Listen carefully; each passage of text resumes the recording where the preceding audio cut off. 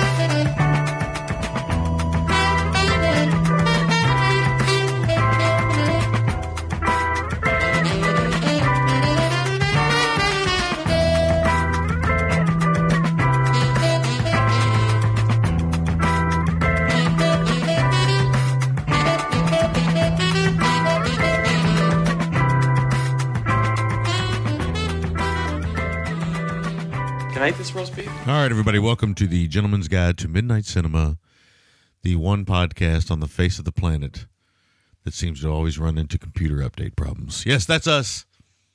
We are here, and we are finally getting started, and it's been lovely. But that's too much behind-the-scenes info. Next thing you know, we'll be giving out our passwords. Ooh, did I not already do that?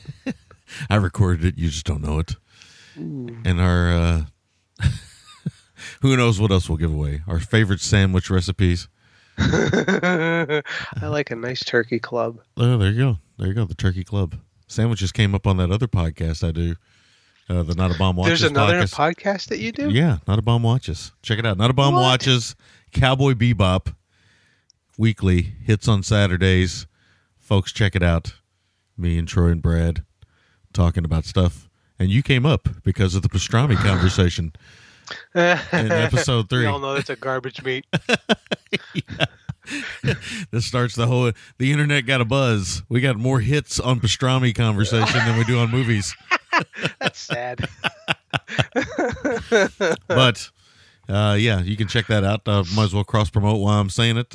Yeah, every Saturday you'll hear Brad and Troy and I talk about Cowboy Bebop, the animated series. We covered 2 episodes per episode of the show. It's about an hour-long podcast. Nice little succinct, short podcast. But if you enjoy listening to me and you want to check out the Not a Bomb guys, I think you might dig it. And if you enjoy Cowboy Bebop, you might dig it. It's very interesting reviewing TV. I just want to say that now.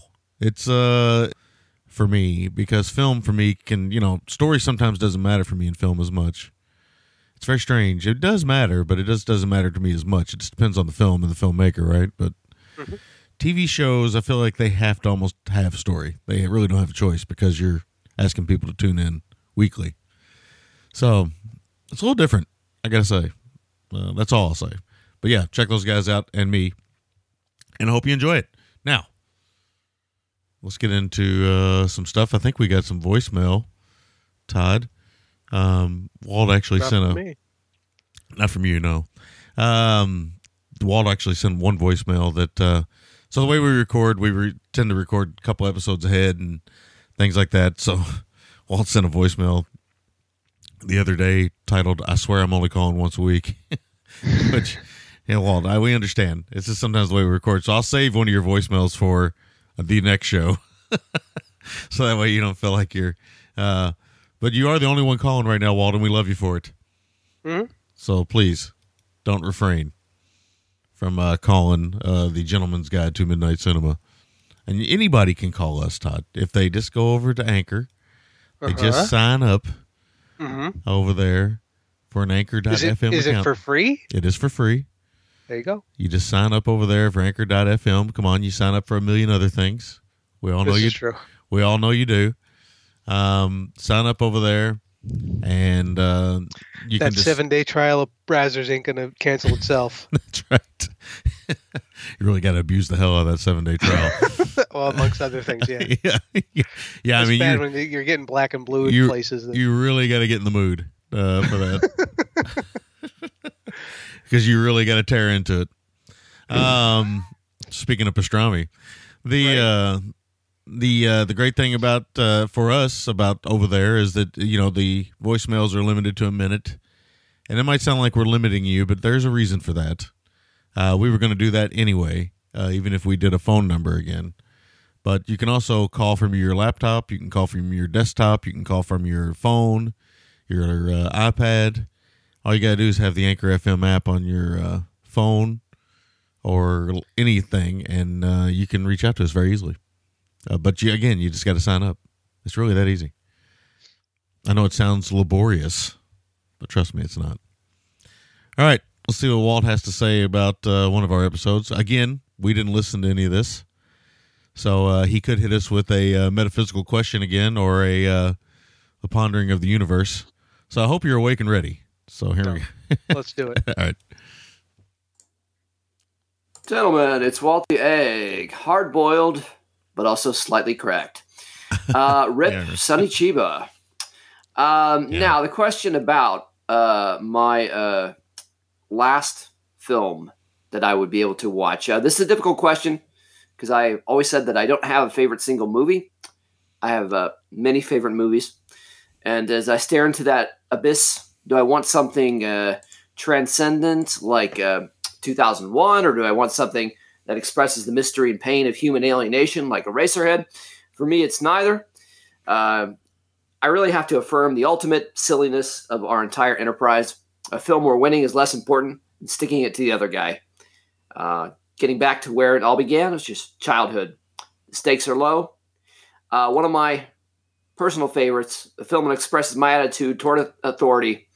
I'm going to go with Bad News Bears.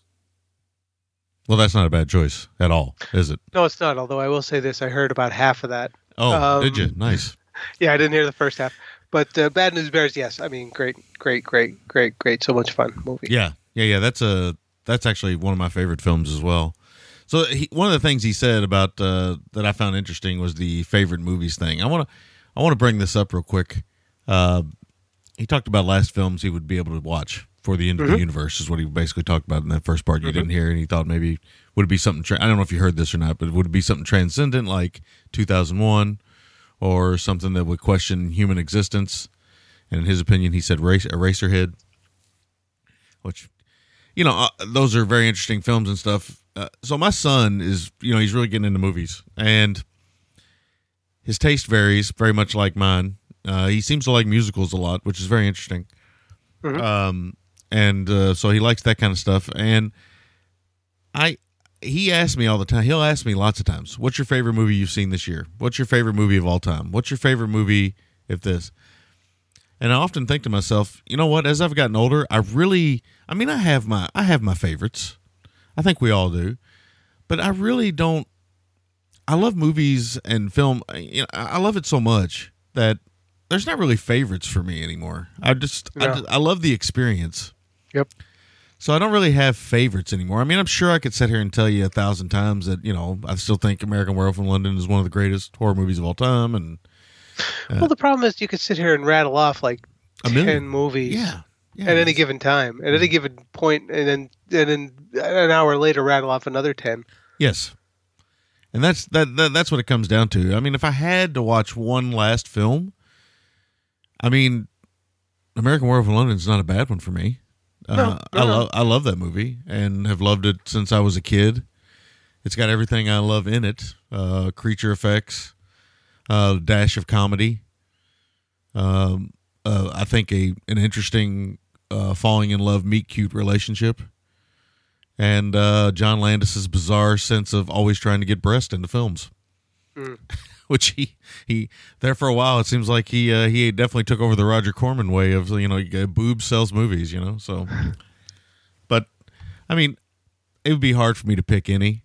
I mean, I think if the universe is ending, I don't know Kubrick would be the one I'd watch because I'd be like, man, the universe is going to end in like 2 hours, but this guy's, he's shooting everything. I mean, I wouldn't care about any kind of symmetry or moving camera or anything like that. It'd probably be more simple. It'd probably be, if the universe is ending and all I had to do, and of course, we all know that we probably wouldn't be sitting around watching movies, but, it would probably be something more bubblegum than anything else. It'd probably be something just completely off the wall if that's the only choice I had. Like, you're going to watch a movie. That's the last thing you get to do. What are you going to do? I'm like, I don't know. Well, yeah, I think that most people, if given the option, are not going to go with, a steak for their last meal. They're going to go with dessert. Yeah. Yeah. You can make the argument that if you get a chance to watch one last movie before you go, you'd want to watch the longest movie possible. Yeah, but that's not gonna actually lengthen how long until you're dead. Yeah. So who knows? You'll just die in the middle of it. One of the great things about Walt is he's always sending us these questions that make our brains hurt. And I don't know if Walt probably doesn't know, and maybe a lot of people don't know. But I've said it before in the past, we get up really early to record this show due to scheduling, and I have small kids and all these things.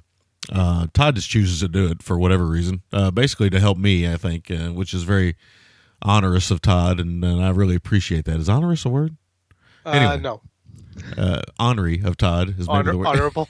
Yeah, honorable of Todd would maybe be a better word, but honorary may have been the word I was looking for. More like ornery. I think that somewhere between ornery is, I think, the way it's actually spelled, but down here in the South, we say honorary. Don't be honorary, Todd. But he helps me out quite a bit and stuff. And I want to, thank Todd for that publicly because stop. Yeah, well, I mean, I know that he doesn't always feel in the mood to do it sometimes, and he doesn't have to, but he's always been there for me and for Will, and we appreciate that. We've always appreciated that, so thank you, Todd. Much appreciated. Well, you're welcome. No, thank you. Yeah. By the way, I haven't talked about anything we're covering this week, but I'll do that. I'll do that now. The 5,000 Fingers of Dr. T this week, 1953, directed by Roy Rowland, with some possible ghost directing credit in there. We'll talk about that in a little bit. And Runaway, directed by Michael Crichton. So, very diverse, I would say, show this week. They're about as wide apart as it's possible to be. Yeah, I don't know if you could get much more further apart. Well, I mean, if one of them was maybe a snuff porn, well, I mean, it would be about the only other thing that I could think of that would make a greater divide between two movies. We'll do Deep Throat and Song of the South next week. How about that? All right, let's do it. I'm up for it. Yeah, definitely lead to interesting conversation. There's no doubt about that. I've been wanting to do Song of the South for a long time. We might do that at some point. I know. I've been bringing that up for years. That one, and that is the final bullet in the gun. Yeah, that has always been a hot topic one, and then of course Coonskin, which is one Will and I have been wanting to do for a long time, and we've always kind of pushed it aside, not because of what you think, not the reason you think, because I think commenting on art doesn't have anything to do with your actual feelings of something controversial, but not necessarily. I enjoy the conversation that tends to stem from religious allegories and racial divide films and things like that, and films that are maybe were just ill-conceived. Those are some of my favorite movies. Maybe.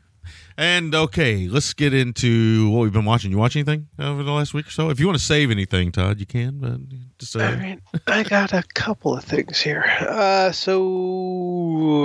Weekly Crimmy, The Trigon Factor from 1966, directed by Cyril Frankel. Really like that title. Like that title. Right? Yeah. I think it has a couple. It might have another title or two, including one involving the white nuns. Really, it really sounds like a Teen Titans Deathstroke crossover. Right? I was hoping for it, and I was like, son of a bitch. Or see that they always have those titles. Guy with the antlers and DC always does when they do that crossover, and they do that crossover between Deathstroke and Titans a lot. Yes, they do. It's like the Lazarus Factor, or it's always something like that. Yeah, or the something paradox. Yeah. I know. Yeah.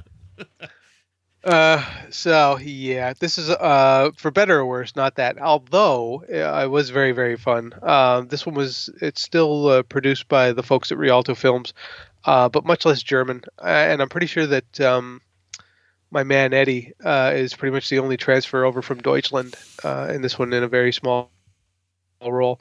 And this one also looks like it was mainly shot in jolly old England as well, where just about all of the Edgar Wallace books that they adapted in the first place are set.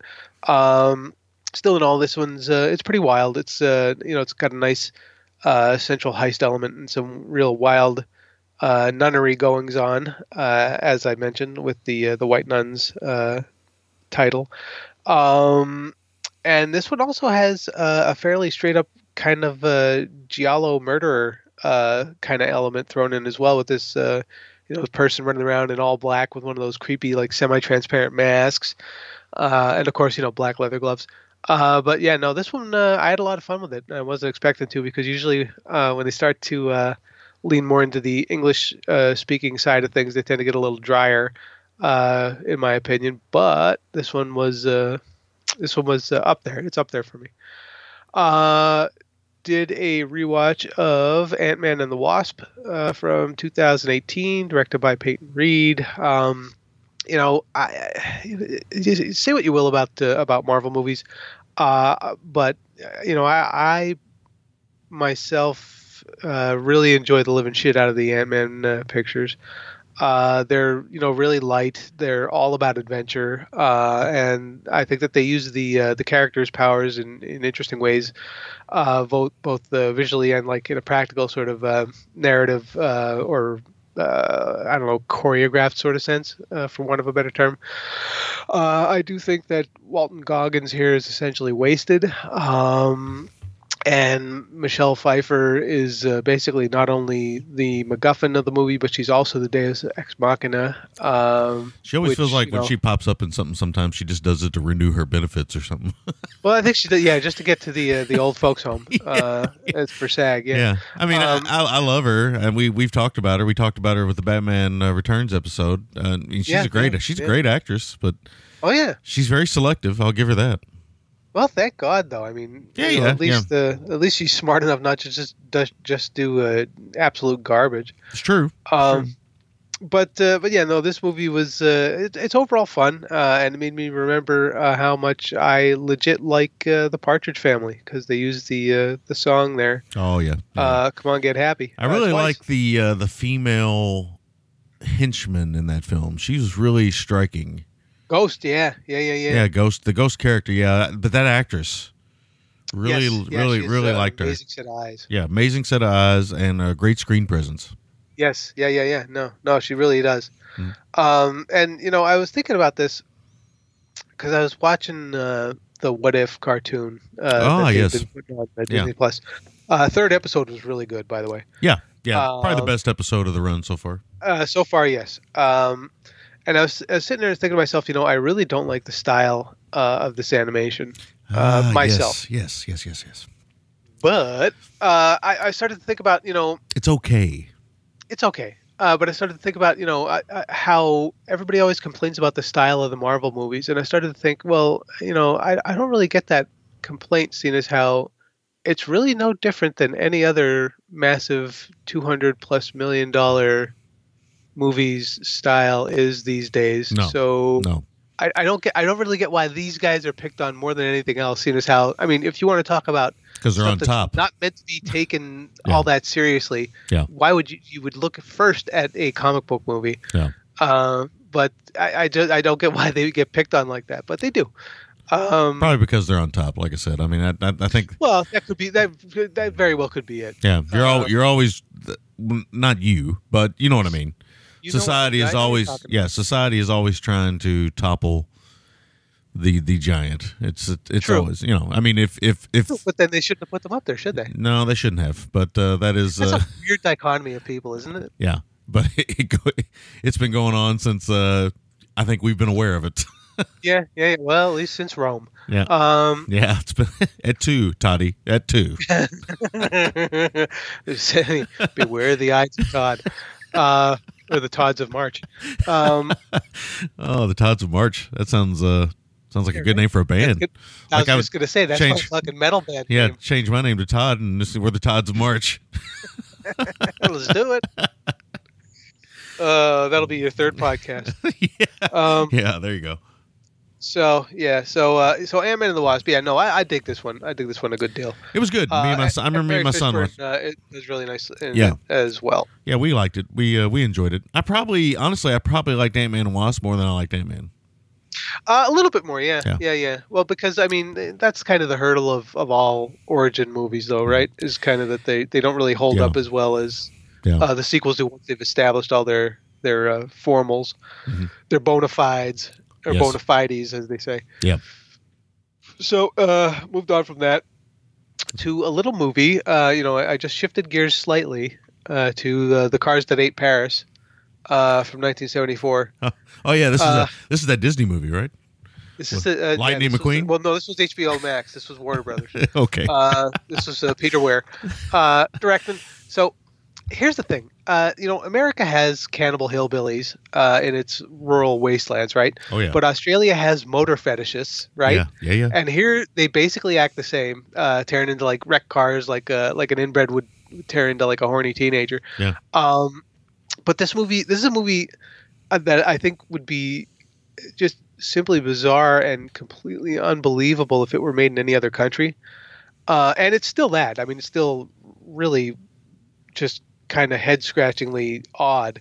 But I think that it just feels much more at home with its oddness coming from Australia. I mean, I love like this like darkly sly subversiveness that Weir slaps all over this thing. Yeah. But it does kind of bring up the question of why Australia was so obsessed with automobiles and the way that they filmed them. The Mad Max films, Dead End Drive-In, so on and so forth. And I started to think about, is it because there's so much area on the continent and the car is like a quick way of exploring it, or is it the thrill of like speed and danger?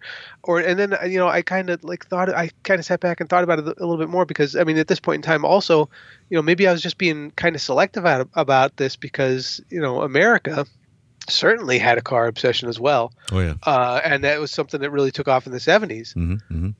So I don't know, but there seems to be a real sort of like almost sexualization of cars that America doesn't like. America is like kind of just got a rod on for explosions and blowing shit up, but Australians really seem to have like this sort of I mean the best word is I could think of is sexualization, where they almost like want to be fucking the car with their cameras. Yeah. It's a very interesting aspect, and I've always thought that. I mean, the Not Quite Hollywood documentary kind of nails that a little bit too, about their kind of their love of car mayhem is, I mean, it's almost like our love of people interaction or 70s grindhouse nudity. It's very, I don't know. There's something, I don't know about it, some type of objectivity that I've never really been able to kind of put my hand on or totally understand. And it's not like the cars are gorgeous cars either. They're usually some type of Frankenstein creation when you think about the Mad Max films. And then if they're not, they're usually typically just a regular car. But even when Americans would go over to Australia and make a movie, cars became a thing. It's like, I think they just took pride in it. That's all I can think right now, but somebody ought to really do a deep thesis on that, a deep paper on that, or a deep essay. There has to be something written about it. It has to be. Yeah. But I have yet to come across something decent in that regard. Yeah. But Aussie filmmakers, they really have a knack for making the odd seem commonplace and vice versa. And I don't think that Weir is really any exception to that. No. Great filmmaker, Peter Weir. Oh yeah. He's definitely one that a lot of folks don't really talk about as much as I think they should. Yeah, he gets overlooked a lot. I don't know why. He's kind of like the David Lynch of Australia. Yeah. I don't. In a way. I mean, even his American films are pretty great. He gets overlooked quite a bit. I don't know why. I think he does. Yeah. I have no idea, but I mean, this Picnic at Hanging Rock, The Last Wave. I mean, the guy's got talent to burn. Yeah. So, but by that same token, then I mean, this film is absolutely not for everyone, and its pacing and development feels like it kind of feels like it feels like a secret that it doesn't totally want to give up to the viewer, and I think part of the difficulty that some folks may get out of this, I think, stems from having a protagonist who's really ineffectual and not all that compelling. I mean, you're much more concerned or are focused on the ancillary characters, especially the mayor of Paris, Right. who was played by oh my god, I can't think of his name. John. I think it was John Malin. He was the guy. He was Crocodile Dundee's buddy in the Crocodile Dundee movies. I can't think of his name off the top of my head. Damn it. Regardless, I know that actor though. I know who you're talking about. Right. But he does a fantastic sort of really dry, stoic performance all through the movie. But I think that for as difficult as I think some people may find this movie, I don't think that you can say that there's another movie like it, like anywhere on planet Earth. And I think that kind of counts for a lot too. Yeah. So I'll say this, and I guess we'll move on from this film. Sure. That film, it's got cult title written all. I mean, it's got cult written all over it, from the title to what it is. Yeah. But it's one of those weird ones that people, as much of a cult film as it is, it like disappears for like 5 or 10 years all the time, and then it pops back up, and then it'll go away again for a while, and then it pops back up. It's always this film that seems to get rediscovered, and I find that very interesting. I don't know if it's because people's grasp on the material might be, like we're talking about here. I mean, maybe there's just no way to really kind of grasp it too deeply or too thoroughly. But it's an interesting film because it tends to go away for a while and then it'll come back up. And cult films typically kind of hang around the ether all the time, especially amongst film buffs. But that one kind of goes away. I've always kind of found that fascinating. That one, people never really talk about it like they do Rocky Horror Picture Show or any number of films. Deep Throat, for Christ's sake, anything. Mm-hmm. Those films seem to always kind of be hanging around the ether. But this one goes away, and then people will bring it up, and they'll be like, "Oh yeah, that's Peter Weir, isn't it?" So, in a way, Picnic at Hanging Rock's that way too. So, oh my god, very much, and Picnic at Hanging Rock even more impenetrable, just because it really, really, really doesn't want to give up any of its secrets. No, it doesn't explain itself because the whole movie is built on on that. Both of those films, though, I agree. You either like them, or you just flat out say they're not for everybody. No. Kind of like Eraserhead, for that matter. Yeah. And you know what? I think that's going to be it for me this week. Okay, cool. I watched a few things. I don't know. I don't recall. Did I talk about 7 Men from Now last week? The Bud Boetticher, Randolph Scott Western? I don't remember. I don't think I did. Anyway, I watched a couple of Bud Boetticher. They're on the Criterion Channel now. I saw you did that in the Tall T. Yeah, the Tall T. So I love these Westerns quite a bit. I'll just talk about both of them back to back here. I love these Westerns quite a bit. One of the reasons why is because they are pure American Westerns. They are good guy versus bad guy. It's a very simple premise. They are all under 80 minutes long, and there is nothing fancy about them. They are purely American Westerns dealing with American mythos. Some people might. Boetticher did that very well. Yeah, he did. He had a run of these low budget Westerns that he did with Randolph Scott. And Randolph Scott, to me, is even more, for me growing up, he's even more synonymous with the American Western than perhaps John Wayne is. John Wayne was such a huge star that everybody always thinks of him when they think of the American Western. Mm-hmm. But he would do other things, right? He would kind of mix it up every now and then, or he would try. He would tend to always come back to the Western, but he would try. For me, Randolph Scott, he did a lot of other things as well, but he had a great face, kind of a weird delivery. What are you talking about there, son? And just kind of a weird kind of delivery he had there. Oh, there, Jimmy, settle down. Well, that's because he had that lantern jaw. Yeah, and he's got this great face. But these Westerns are very simple. Now, one of the great things about the Bud Boetticher, Randolph Scott Westerns is that I think there's 3 or 4 of them that definitely have really fun performances from some of our favorite character actors. So 7 Men from Now has a really great Lee Marvin bad guy performance in it, where he wears a green ascot, green scarf around his neck. He's amazing in this movie. So Shades of Liberty Valance. Yeah, it's great. It's great. It's another one of those great Lee Marvin sexual / whatever he's doing on screen that makes you're like, what is he doing? He's always, it's almost like he's almost like pre-William Smith Lee Marvin, when I think about him sometimes. Yeah. He's very much that way. Very masculine, there's always that threat of violence with Lee Marvin. And then the Tall T, which has a great bad guy performance in a different way from Richard Boone, one of our favorite character actors as well, but also has the amazing Henry Silva performance in it, where he plays a slightly, maybe badly named character at the time, but he's maybe of Asian descent, and they call him Chink in the movie.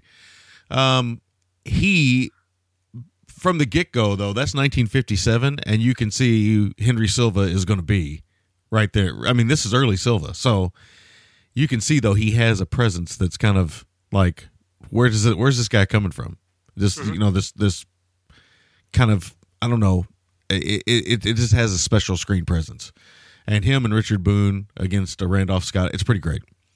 And Mia Farrow's mom's in there, too. I can't remember her name now, Maureen something O'Sullivan. No, maybe O'Sullivan. I can't remember. Anyway, both those films, I'll just say, check them out. They're pretty great. I had a lot of fun with them.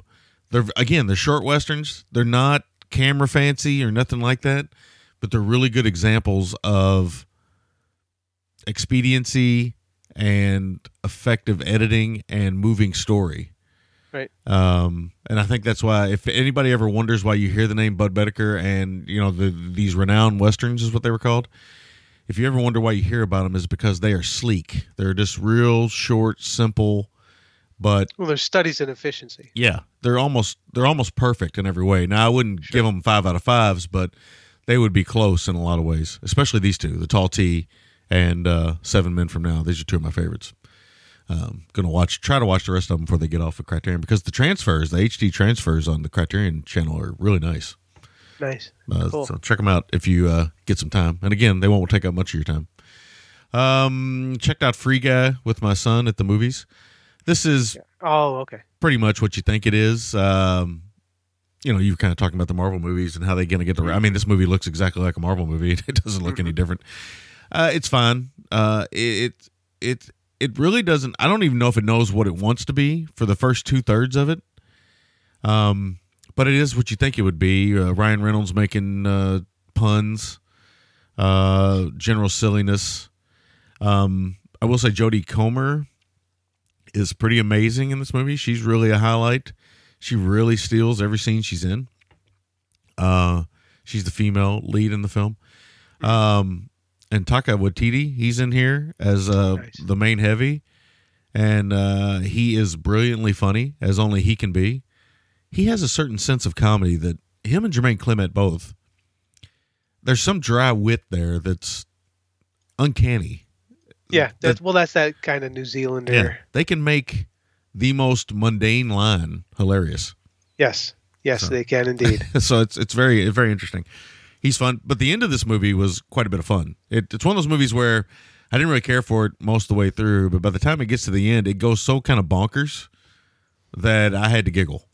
And so I did like the ending of this movie. So it's a weird situation. Usually I kind of like the front end or something of a movie and stuff, but I got to be honest with you, I was tuning out sometimes. I was just like, but my son had a good time with it. And, it's more aimed at his age group than it is mine. So, but it was okay. I didn't love it, but yeah, it's right down the middle. It's middle of the road. That's the best way to put it.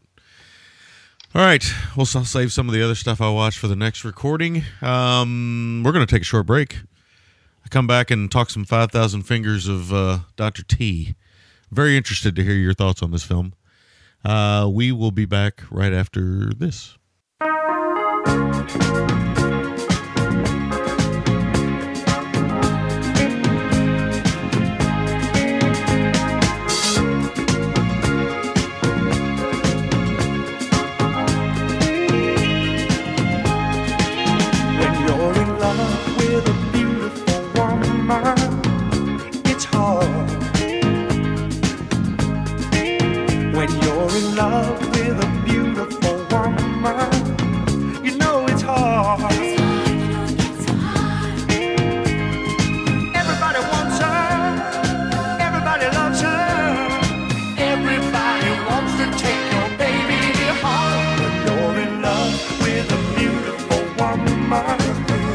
Watch your friends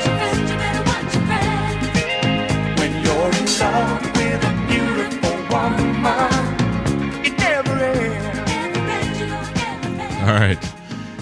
A song about being paranoid and insecure. There we When you're in love with a beautiful woman, Todd, watch your friends. Well, that's me to the bone. Yeah. Paranoid delusions. It's a very healthy relationship song. A little Dr. Hook there. Maybe the best band with an eye patch involved. Maybe. I mean, it's there may be a couple. I think the Gap Band at some point wore an eye patch, so there's an argument. There's been some eye patches throughout rock history, hasn't there? Yes. Yeah. And wasn't Slick Rick? Oh yeah, Slick Rick wore an eye patch. That's right. Wore an eye patch. Right? Yep, that's right. So there we go. Eye patches and music. That's what we're here for this week. Anyway. At least let's I don't know what we're here for. Anyway, the 5,000 fingers is a question of existence on this planet. Yeah. The 5,000 fingers of Dr. Buddy, it ain't T. getting solved on this show. Yeah. Rated G here. We like to do these I like to do these every now and then. Certainly. I think in the past you've probably picked a couple as well. But some of these films from the 50s and the 40s and stuff, they pretty much have a G rating. They try to sometimes anyway. That was obviously a very popular rating back in the day. Get general audiences in, especially for kids movies. It seems like kids movies nowadays are almost always PG or PG-13, whereas before, especially for our generation, G was the famous rating, I would say. You don't see it very often anymore. You just see it very rarely now. Yeah, I can't think of... Christ, I can't think of the last movie that... There's had to have been a handful, I'm sure. There has to be, but I can't think of them. Yeah. A young boy dreams that he is in an imaginary world where, assisted by his family's plumber, he must save other piano-playing kids like himself from the dungeons of his dictatorial, watch out, that's a big word this morning, piano teacher, who also... we're just getting warmed up. Who also mind controls his mother. This is directed by Roy Rowland, with perhaps some ghost directing from the producer of the film. There's been some rumors that him and Roy Rowland didn't get along. Stars Peter Lynn Hayes, Mary Healy.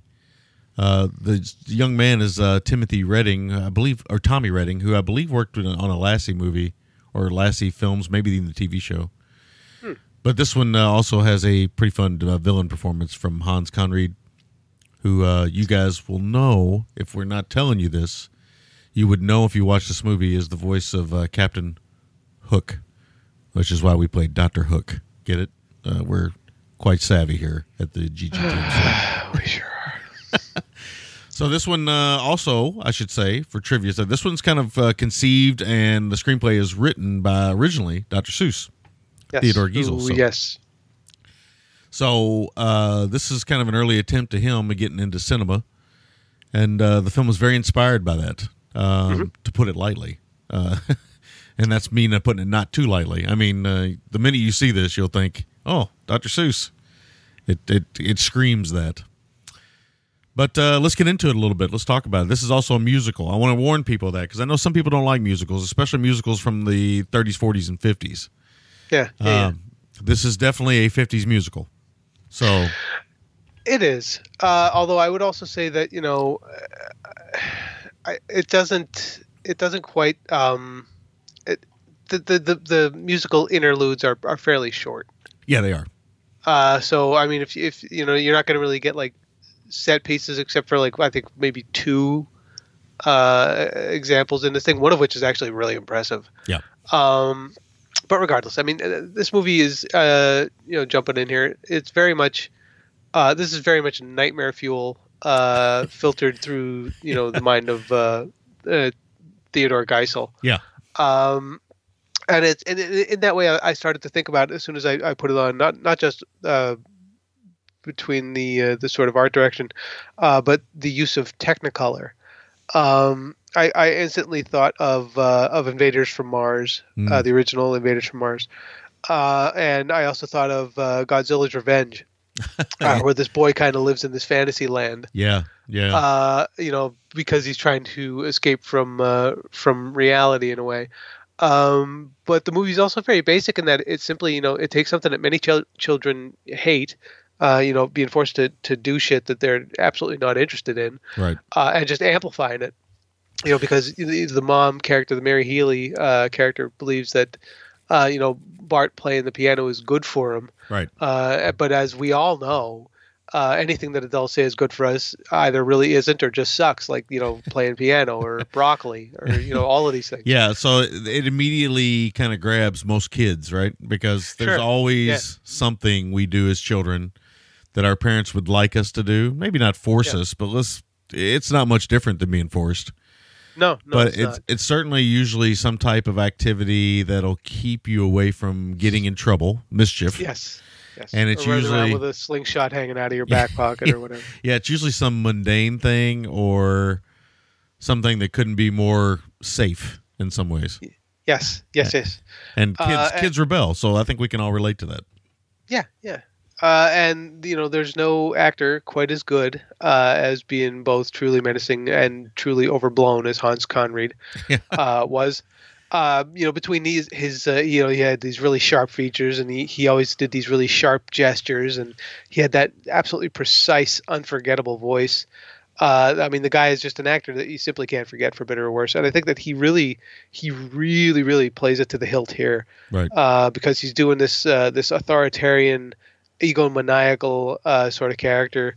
Which authoritarian, egomaniacal may actually be a redundant statement, but regardless. But it's also clear that while he may love music in and of itself, he's a purist about it, to the point of robbing it of any of the fun that music has or is supposed to have.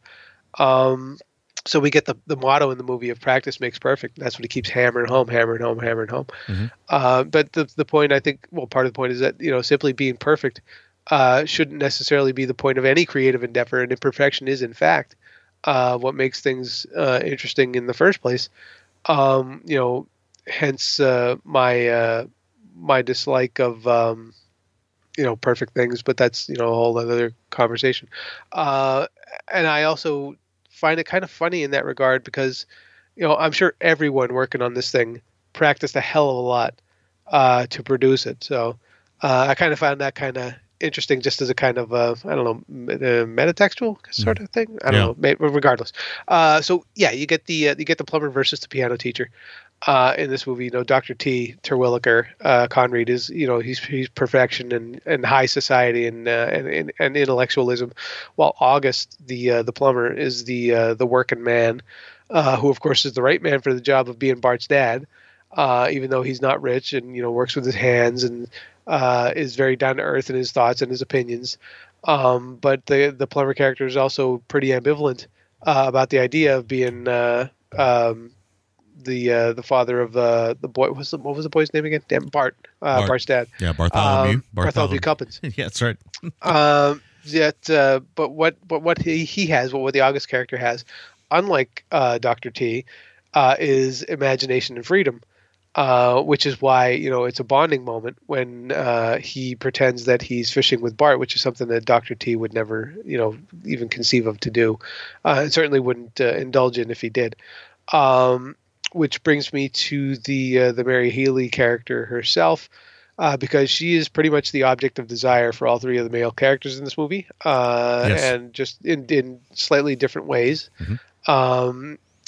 For August, she's romance. For Bart, she's a mom. For Terwilliger, she's a trophy, and she's also, for him, I think, a complete symbol of his domination. And of course, she doesn't have any agency in the movie. She's just pushed and pulled and manipulated between these three guys. And I think there's some interesting psychological stuff going on in all these regards. But it also adds a certain subversive, sort of insidious quality to the movie. Yeah. I do, however, I will say this about that. I do quite like her little secretary outfit. Oh yeah. With the one sleeve. Oh yeah. Yeah. No, she's very attractive. Oh my word, yes. Yeah. Peter Lind Hayes and her, I believe, in real life were married. So they worked together on this. Yeah. She's very attractive. I'm not real familiar with any of her work, to be honest with you. I know her from this movie and maybe a couple other things, but I'd be surprised if I probably haven't seen her in more stuff and just don't know it. But yeah, she's striking, and it's interesting the way they shoot her here. She's striking when she needs to be an object of desire. She's motherly when she needs to be an object of motherhood. Mm-hmm. And she's whatever the other third thing would be. Whenever, I mean, they somehow manage to find a way to both sexualize and keep her very innocent at the same time. It's a very interesting way of. But you're right; she doesn't really have any agency. She's just kind of there as an object. Yes, as like a MacGuffin in some weird way for these three male characters. One who's trying to figure out his life, the other one who's potentially in a midlife crisis, and the third one who is about to go over the top. Oh yeah. And feels like he needs to, I guess have someone in his life because he's dedicated his whole life to this one piece of music, and he's possibly, or not possibly, practically is insane. Yeah. Oh no. Yeah, he is. But the movie is very much about control, and especially about how every kid always feels like they're totally not in control of their own lives. Yeah. Well, I think that's what's interesting. I think what happens, what you're seeing is you have the young man who's not in control of his life, and then you have the plumber who honestly, even though he feels some sense of freedom, he realizes throughout the arc of this story that maybe he doesn't have any control of his life either. That he's a cog in the system. Yep. And then even the guy, Dr. Terwilliger, Tallywhacker? Tallywhacker. Dr. Tallywhacker, who says, it's a different movie. Tally me banana. Seems like he's been in control his whole life, is now losing control because he's taken it too far. Yeah. So it's really, the psychosis of the film itself is, I don't know if it was intentional, but with Theodore Giesel, you kind of got to believe it is in some way, because almost all of his stories, as simple as they seem to be, he was always kind of playing with the psychosis of children and the way, and when I say psychosis, I mean the biggest fears we have, the biggest dangers we feel, the loneliness we can sometimes feel as children. I don't mean Well, I think that's why he kind of has maintained a universal appeal, because most of the fears that we kind of live with throughout our lives start when we're children. Right. They're right a lot there. of them don't happen when we're adults. Right. And for everybody, it's different. I mean, there might be people out there with similarities, but for everybody, it's different. But the one thing that we talked about in the beginning that isn't different is we can all have that moment where we probably did something or had to do something that we didn't want to do. And how we handled that may have or may not have dictated how we handle the rest of our life. It's a very formative time when you're young and your parents are pushing you towards something. I got pushed, so I'll just say this. I got pushed really hard into sports when I was a kid. Mm-hmm. I got pushed so hard that I rebelled and walked away from it. It was ugly. My dad was very ugly about it. My dad was also an abusive alcoholic, but he was very ugly about it. If I got 3 hits out of 4 times being up on base, I got yelled at because I didn't get a 4th hit. His version of perfection was not my version of perfection. Mm-hmm. So when I got old enough, I said, fuck you, and walked away. And it was actually the best thing I ever did in my life, because it put me on the path that I wanted to be on. But I was scared to death to do that. I had to make that choice. And some people do, some people don't. Some people do what their parents want them to do their whole life. But for me, it was, I was tired of getting yelled at. Well, yeah, no, and that's completely. Everybody has a breaking point. It just depends on what theirs is, mm-hmm. and then once you hit that breaking point, it's either do you break left or do you break right? Do you do you get over it or do you go under it? Right. I mean, those are basically your options. There are variations, but didn't mean to admit in some of my possible psychotic breaks on the show. What? Yeah. I thought that's what we did here. Yeah, I'm not going to tell you. I know it's what I do. I'm not going to tell you what he called me when I told him that I liked film and books. But let me tell you this: it was a derogatory comment. I'll tell you that. I was going to say it wasn't a nice thing to say to a child. I can tell you that. Mm-hmm. Oh lordy! So gotta love parents. See, and that's one of the weird things, is that you and I had a very, very, very different family dynamics growing up. So yeah. But that's just the way it is. I mean, it is. Nothing you can do about it but deal with it. Yep. So the movie here, it does look like a Dr. Seuss book. Yes. And I think that part of the problem with it is that, putting real humans into a Dr. Seuss landscape, for me, doesn't quite work. Yeah. The good thing is that it works for being a dream just enough, though I also don't think that anyone's dreams are this coherently constructed in architecture at the very least. Yeah. I know mine aren't. But there's a lot of very precise chaos in the sets of this thing. Yeah.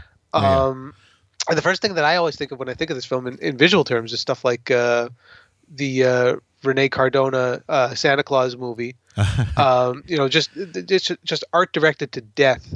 Yes. This movie and that movie and a few other movies. This one, the weird folklore stuff from like Norway and shit. Yeah, definitely. This one, there's a dash, maybe more than a dash of Wizard of Oz here.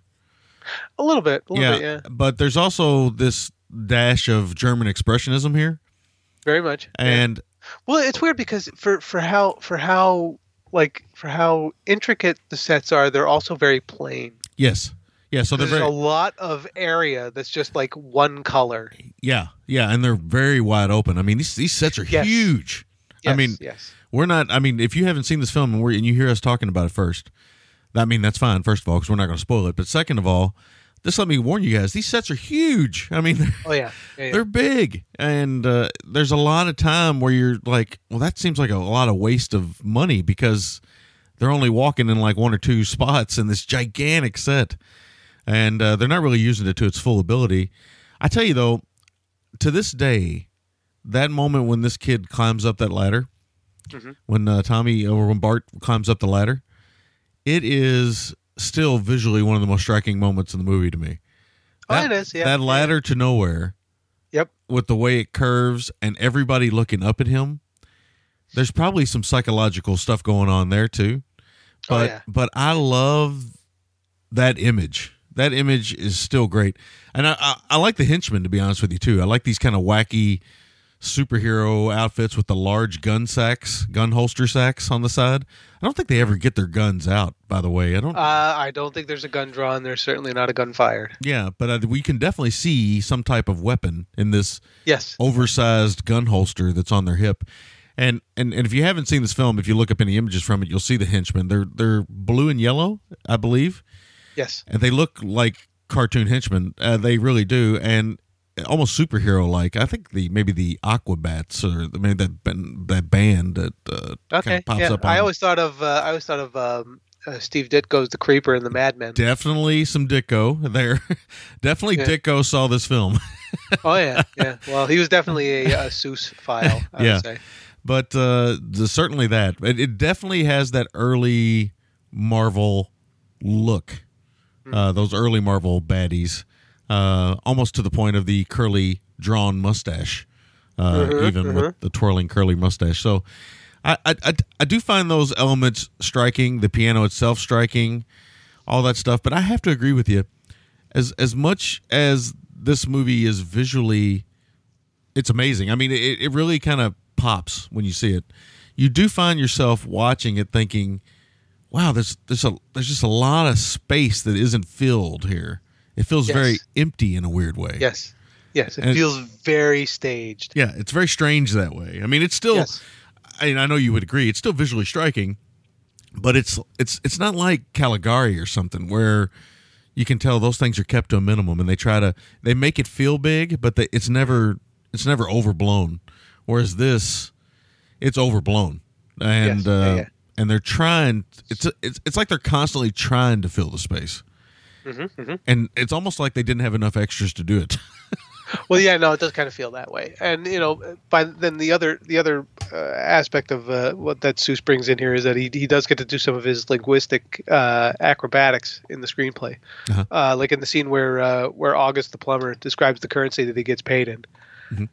He does this kind of nice little. I get paid in this, and then I get paid in that, and this is worth 10 of these. And there's these. What do they call pastulas? Pastulas, yeah. That's worth 10 pastulas. What's a pastula? I don't know what a pastula is, but it might be related to pastrami. Let's hope not, or else I'm going to go broke. So Roland's direction is, I think, solid. I think there's, a few very thoughtful shots, but I think that it's also very utilitarian. Mm-hmm. I don't think that's really a surprising thing for 1953, and maybe even less surprising with a production that would entail being as locked in and constructed as this would need to be. Yeah. And the story is, the story itself in the movie is constructed as every musical is. The performance aspects are good enough, I think. Certainly no worse than anything else of the time or for the genre. But, visual aspects aside, the musical performance pieces don't really do anything for me. I don't think they really stand out as anything especially noteworthy in any way, shape, or form.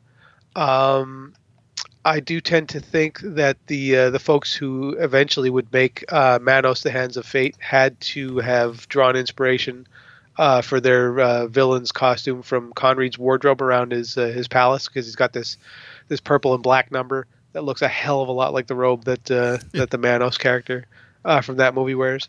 I feel like a lot of people there's a very pervasive hand motif all over the joint as well. So I think that they were students of this movie. Yeah. I think that there's that, and I think also, you see, like so many of the filmmakers of that era, the Tim Burtons and stuff like that, kind of inspired by this stuff. Sure. Because one of the first things that comes to mind for me is the kind of, Bob was working at this time, but there a little bit of Planet of the Vampires came up in some of my visuals here, but more than anything, I see the inspiration of this movie. And, I should say, I was going to save this for my side of the review, but from what I've read and everything I can gather anywhere, this movie cost almost $3 million to make. Jesus, in 1953. In 1953. So that was like $100 million today. Yeah, I don't know how much it was worth then, but I mean, it bombed. It's a lot. Yeah, it bombed. I can tell you that. Oh, I don't doubt that. I don't doubt that at all. This thing is way too esoteric for mass audiences. It would have been. Let's see. I'm looking that up now. I want to see what $3 million in 1953 was. Value of 1953, $1 million is worth $9 million now. Jesus, so $27 million. $27 million is what this movie is worth. What is that? What is that in pistolas? That's 27 million pistolas, I think. Oh, okay, all right. That's a 1-to-1. The dollar for dollar exchange right there. 1-to-1 on the pistolas. I can't tell you what it's worth in pastrami strands. But just think about that. Just think about that for a minute. I mean, anybody listening to this show, just think about that. That is a hell of a gamble. Now, this is maybe the apex of the Hollywood musical in some ways, the late 40s going into the 50s. The 50s, really, a lot of musicals then. But, I mean, that is a hell of a gamble, man. $3 million, almost $3 million. And you see it on screen, right? And maybe the one time in the film where it feels like they really spent the money and did everything is during the dungeon scene, which I'm guessing that's the scene that you found very striking. Yes. Well, that's actually the next bit of my notes. Mm-hmm. Okay, go ahead. Because I really love that the green musicians that are stuck down in the dungeon are basically playing instruments, like we would see many years down the road on the Fat Albert cartoon. There's a radiator that the one guy's playing, or these bizarre manufactured horns and so on. And speaking of Fat Albert, I also can't help but think that the Dumb Donald character from that cartoon may have been at least partly inspired by the creepy elevator operator in this movie. Yeah, man, that elevator operator is so out of place in this movie. He is terrifying. Sore fucking thumb. Yeah, he is terrifying. Yeah. But I think that the key to the dungeon scene, I think, is that all these miserable plebes all appear to be truly enjoying playing their instruments that Dr. T feels are nothing but noise, because his whole thing is that his instrument is the piano. Yeah, these are very. He actually makes a comment in the movie. There's actually some point in the movie where he complains about every instrument but the piano. Yeah. Yes. Yeah. So his objectivity of sending you to hell is putting you in an area where there's a bunch of percussion, because he hates percussive instruments. Can't stand them. And that's why, then the most beautiful piece of music in the world is essentially kids banging on a gigantic piano. Yeah. So the ending does manage to still kind of shoehorn in a little of the old 50s Atomic Fear that we all love so much. Because the big kind of key to getting out of this whole thing is something which can blow up, kind of like the white cat from Tom and Jerry, if you know what I'm talking about. Yeah. Well, I mean, this movie, the White Mouse. Yeah. This movie, it's not only 50. There's some 50 sci-fi elements, but obviously, I don't know if you even brought this up. Maybe you did in your review, and if you did, I'm apologizing right now to you. But it's also very anti-fascist, right? Because it's clearly a take, as I think most films are post World War II. It's clearly a take on fascism and the dangers of fascism and dictatorship.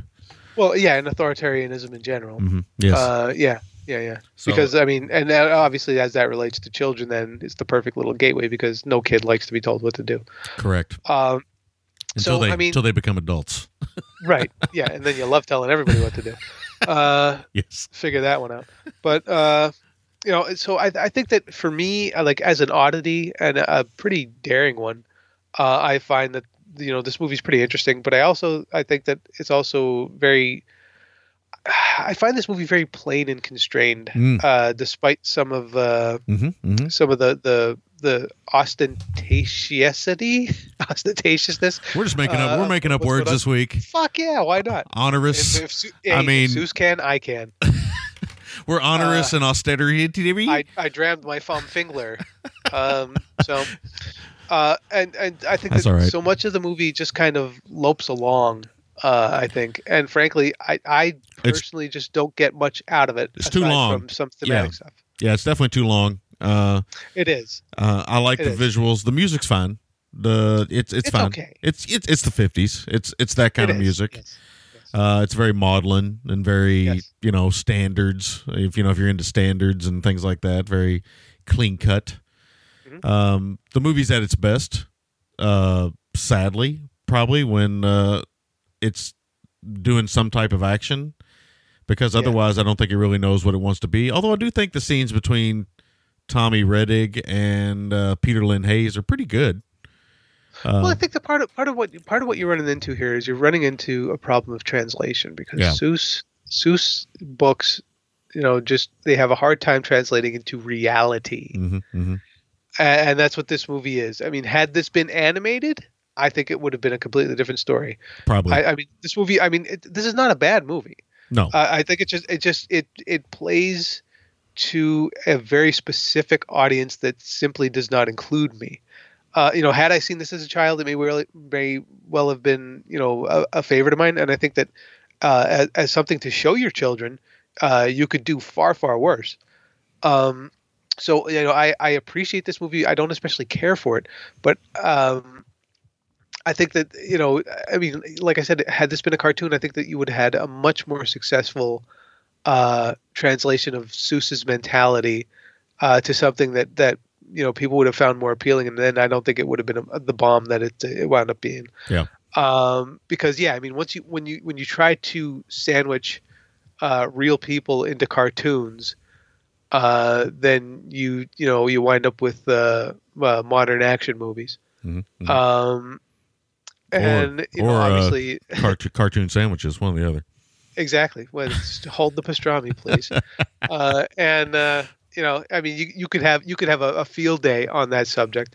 You could. Which we're not going to do, but I mean, you can if you want. I really don't care. But that's my big takeaway of the movie. Is kind of like, I appreciate what it was doing. I appreciate the balls it took to even attempt this thing. Yeah. But for me, it just doesn't stick the landing, and I have a hard time just kind of getting through it, even though I like elements of the movie, if that makes sense. Sure, no, it makes total sense. But that's all that I got. It is a bit of an obtuse, I'm not going to lie, a bit of an odd choice, but I think it definitely fits into the general thesis of what we tried to do with the beginnings of the show, because it has become a cult movie. Because it's 100% a cult movie. Because it is so odd. in tone and everything else. But I agree with you. The pacing of the movie is way off. And at times, if you watch this film, I think you'll find some of the visual elements and some of the things that you're looking forward to in this movie, you'll find them good. Like it's worth watching for the Hans Conried performance. Yes. No doubt. I think me and you can agree on that. And I think anybody that watches this, it's a great bad guy performance.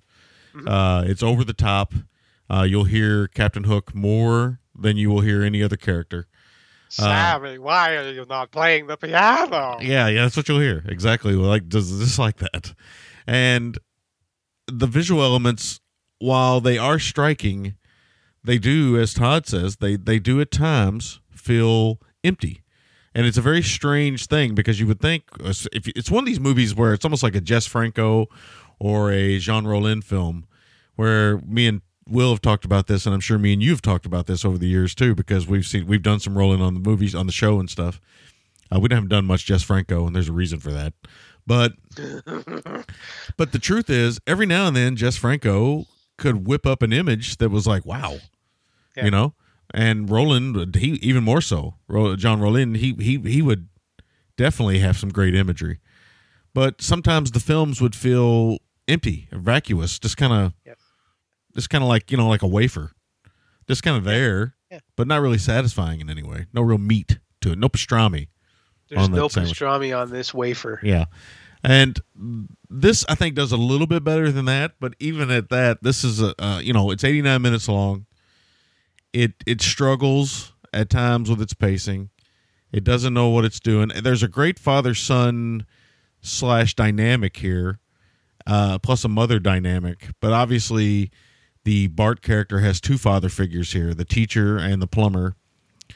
And I never really felt like I think at some point they had to have at least had Dr. T be somewhat of an idol to the Bart character, so he would at least have some inner turmoil on who he picks. Mm-hmm. I don't think they ever give you that. Dr. T from the get-go is just this dictator, this awful, evil person who's mean to children. Right. And that's all he is. So as great as the Conried performance is, it's also sadly very one-dimensional, because he's really just in it for himself. There's never any moment. Well, I mean, no, he's still, even with the female character, he just wants that because he wants that. Yes, he wants that so he can show it off. Yeah, she's completely trophy. Yeah, just like his clothing. So it's just, I think that's where they messed up. Also, I think this movie, obviously, it has a troubled production history. It's very expensive. Plus, Roy Rowland and Stanley Kramer, who would go on to direct movies like The Defiant Ones and Guess Who's Coming to Dinner, stuff like that. The producer / director. I know eventually that Roy Rowland kind of got kicked off the picture behind the scenes, and Stanley Kramer fixed it, and then Kramer would go on to direct movies just a couple years after this. So I think he probably always wanted to be a director. But he was the producer here trying to get this made, but I think there were some disagreements behind the scenes.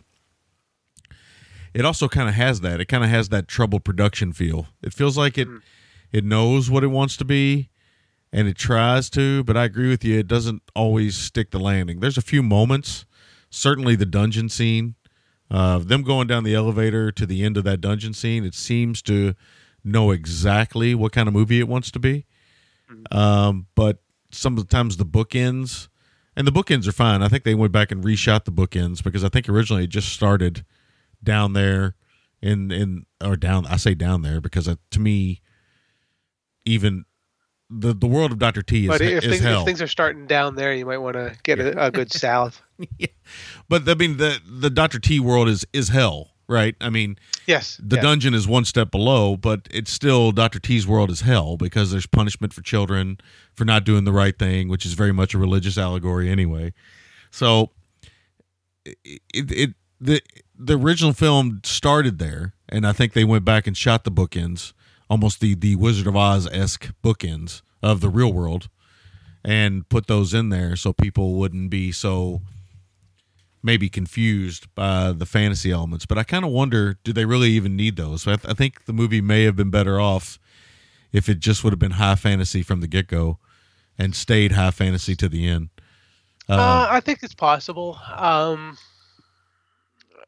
Yeah, I mean, if you really sit down and think about it, I think that probably would have been the smart thing to do. Yeah. I think that linking this thing up to I think the only thing that you really kind of get out of that is a much more concrete idea of the August the plumber character. Is really the only thing that the like reality scenes give us, I think. Yeah.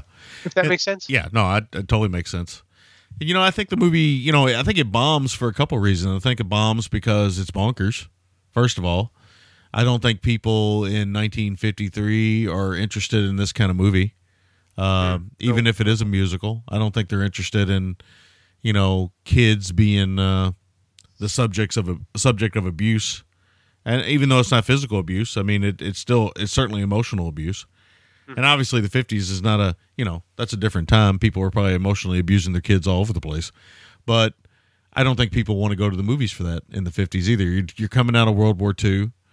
I think people want to go to the movies, and I think this is the reason why musicals became so big in the 50s and early 60s. People just want to go to the movies to forget. They want to just go to the movies for fun, for the bubblegum of it. And this movie has it's like burnt toast. It has a slight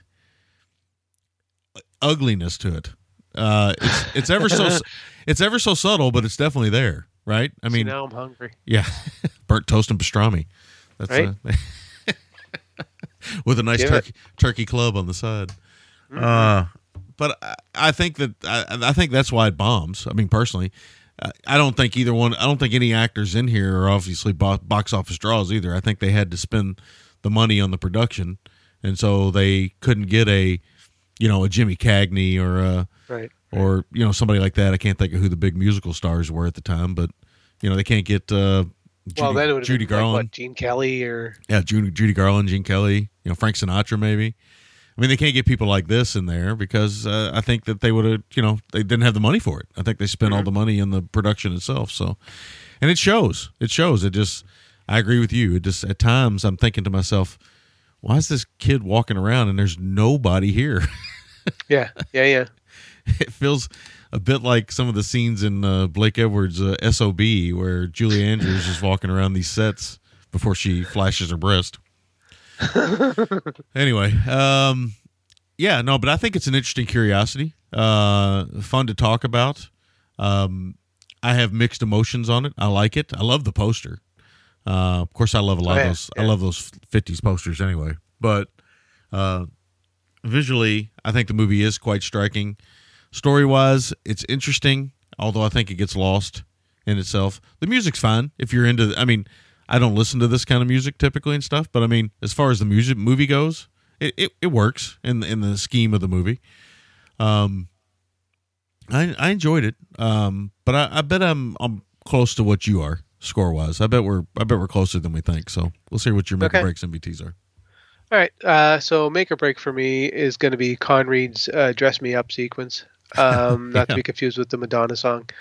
I think that this really comes closest to bridging the divide between live action and being an almost perfectly timed and choreographed cartoon.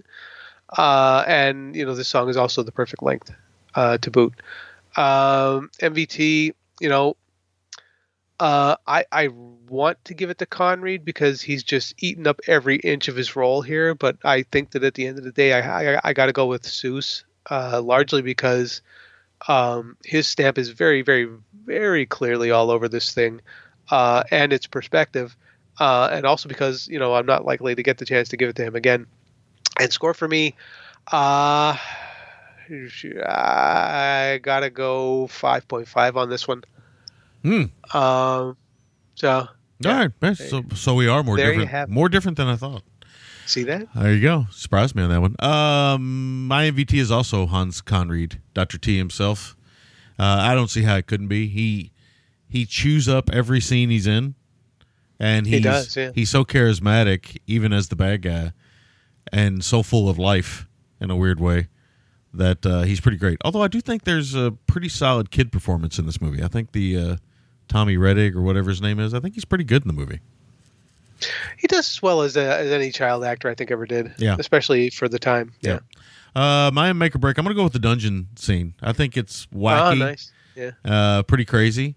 I like that dressing scene as well, though. It's very Disney, that dressing scene. It's very Yeah. It's very much something they would do, with a slight tinge of darkness to it, which I enjoy.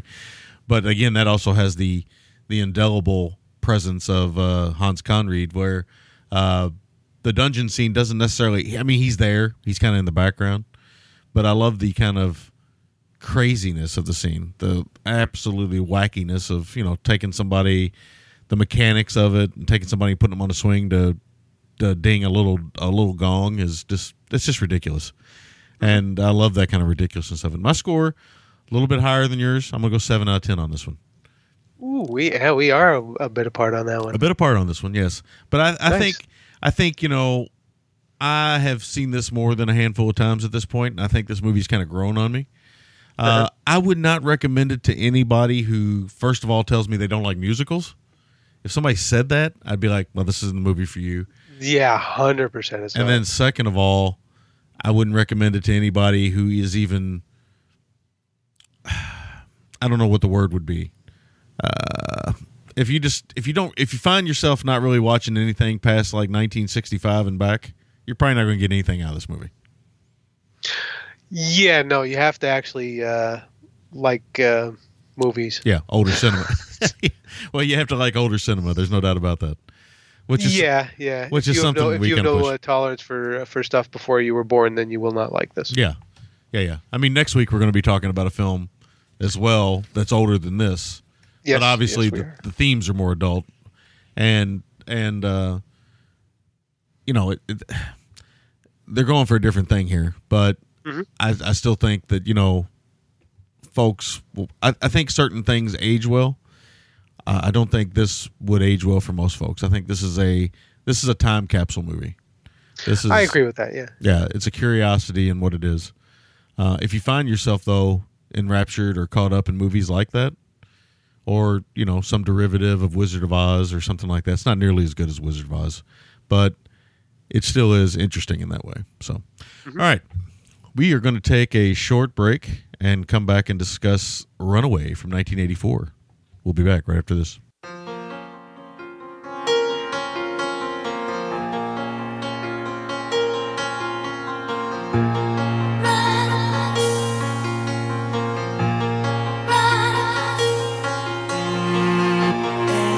As I walk along, I wonder what went wrong with our love, a love that was so strong.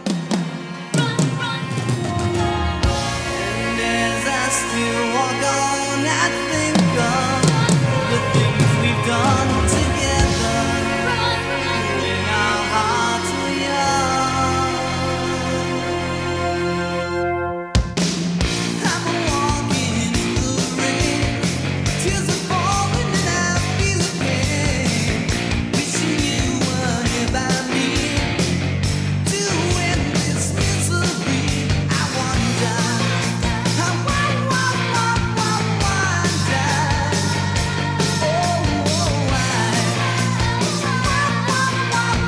why she ran away, and I wonder where she will stay,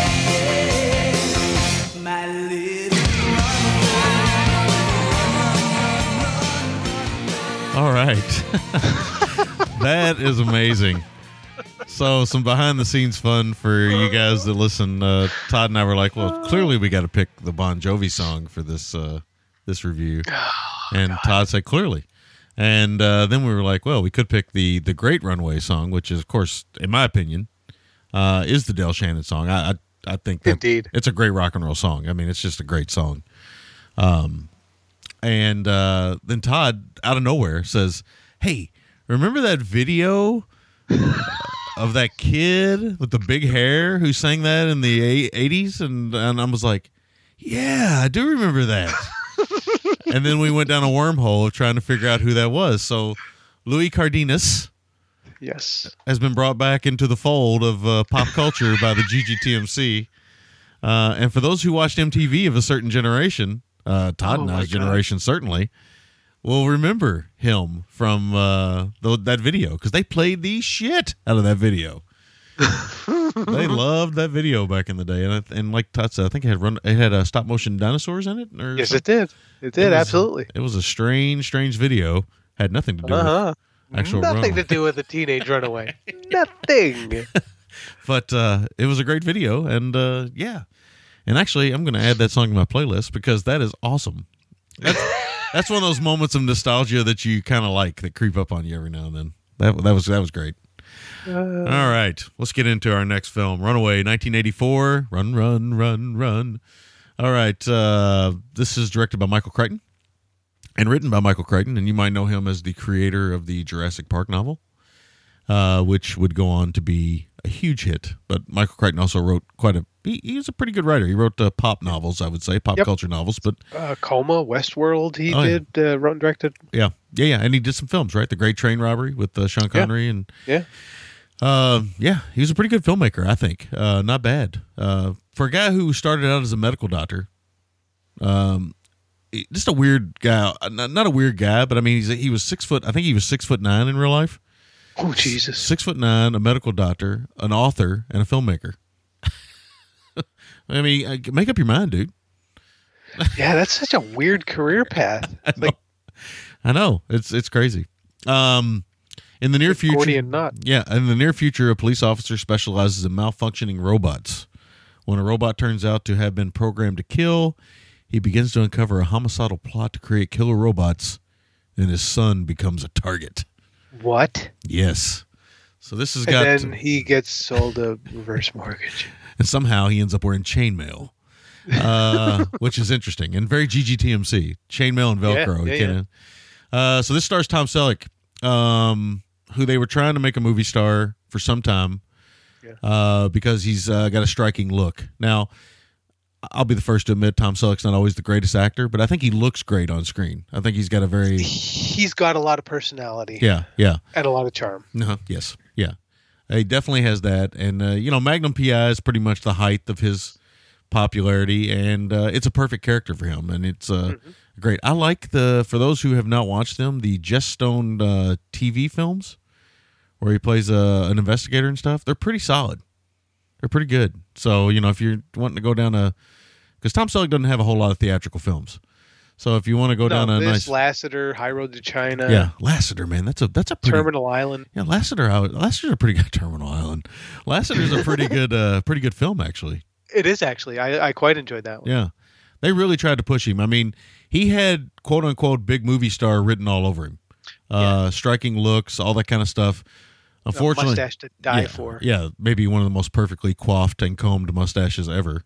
Indeed. And an actor who is so synonymous with his mustache, like Burt Reynolds, that people, if he decides to shave it off, people will not watch the film.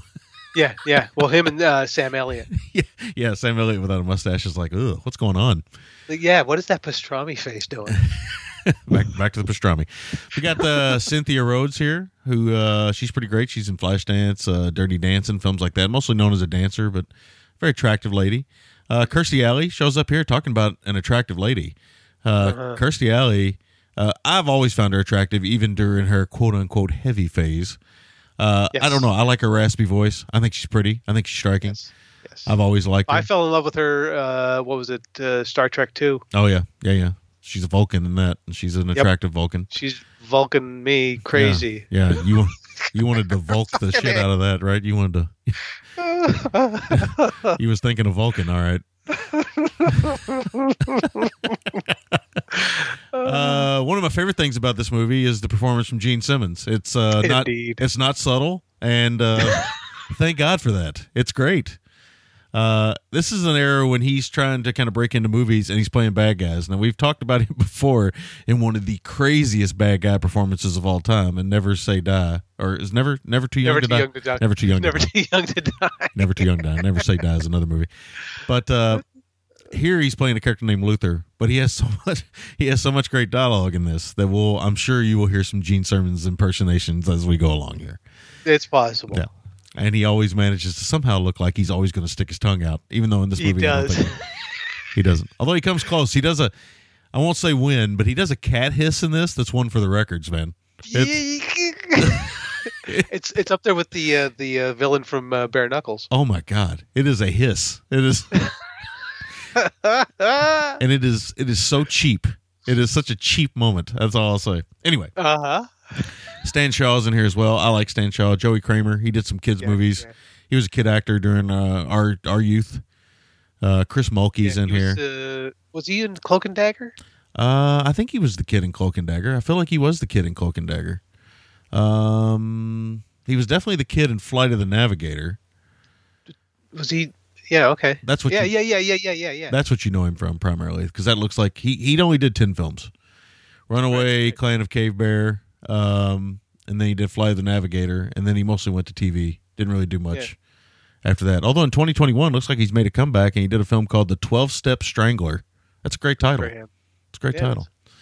So it looks like he's working again in the arts.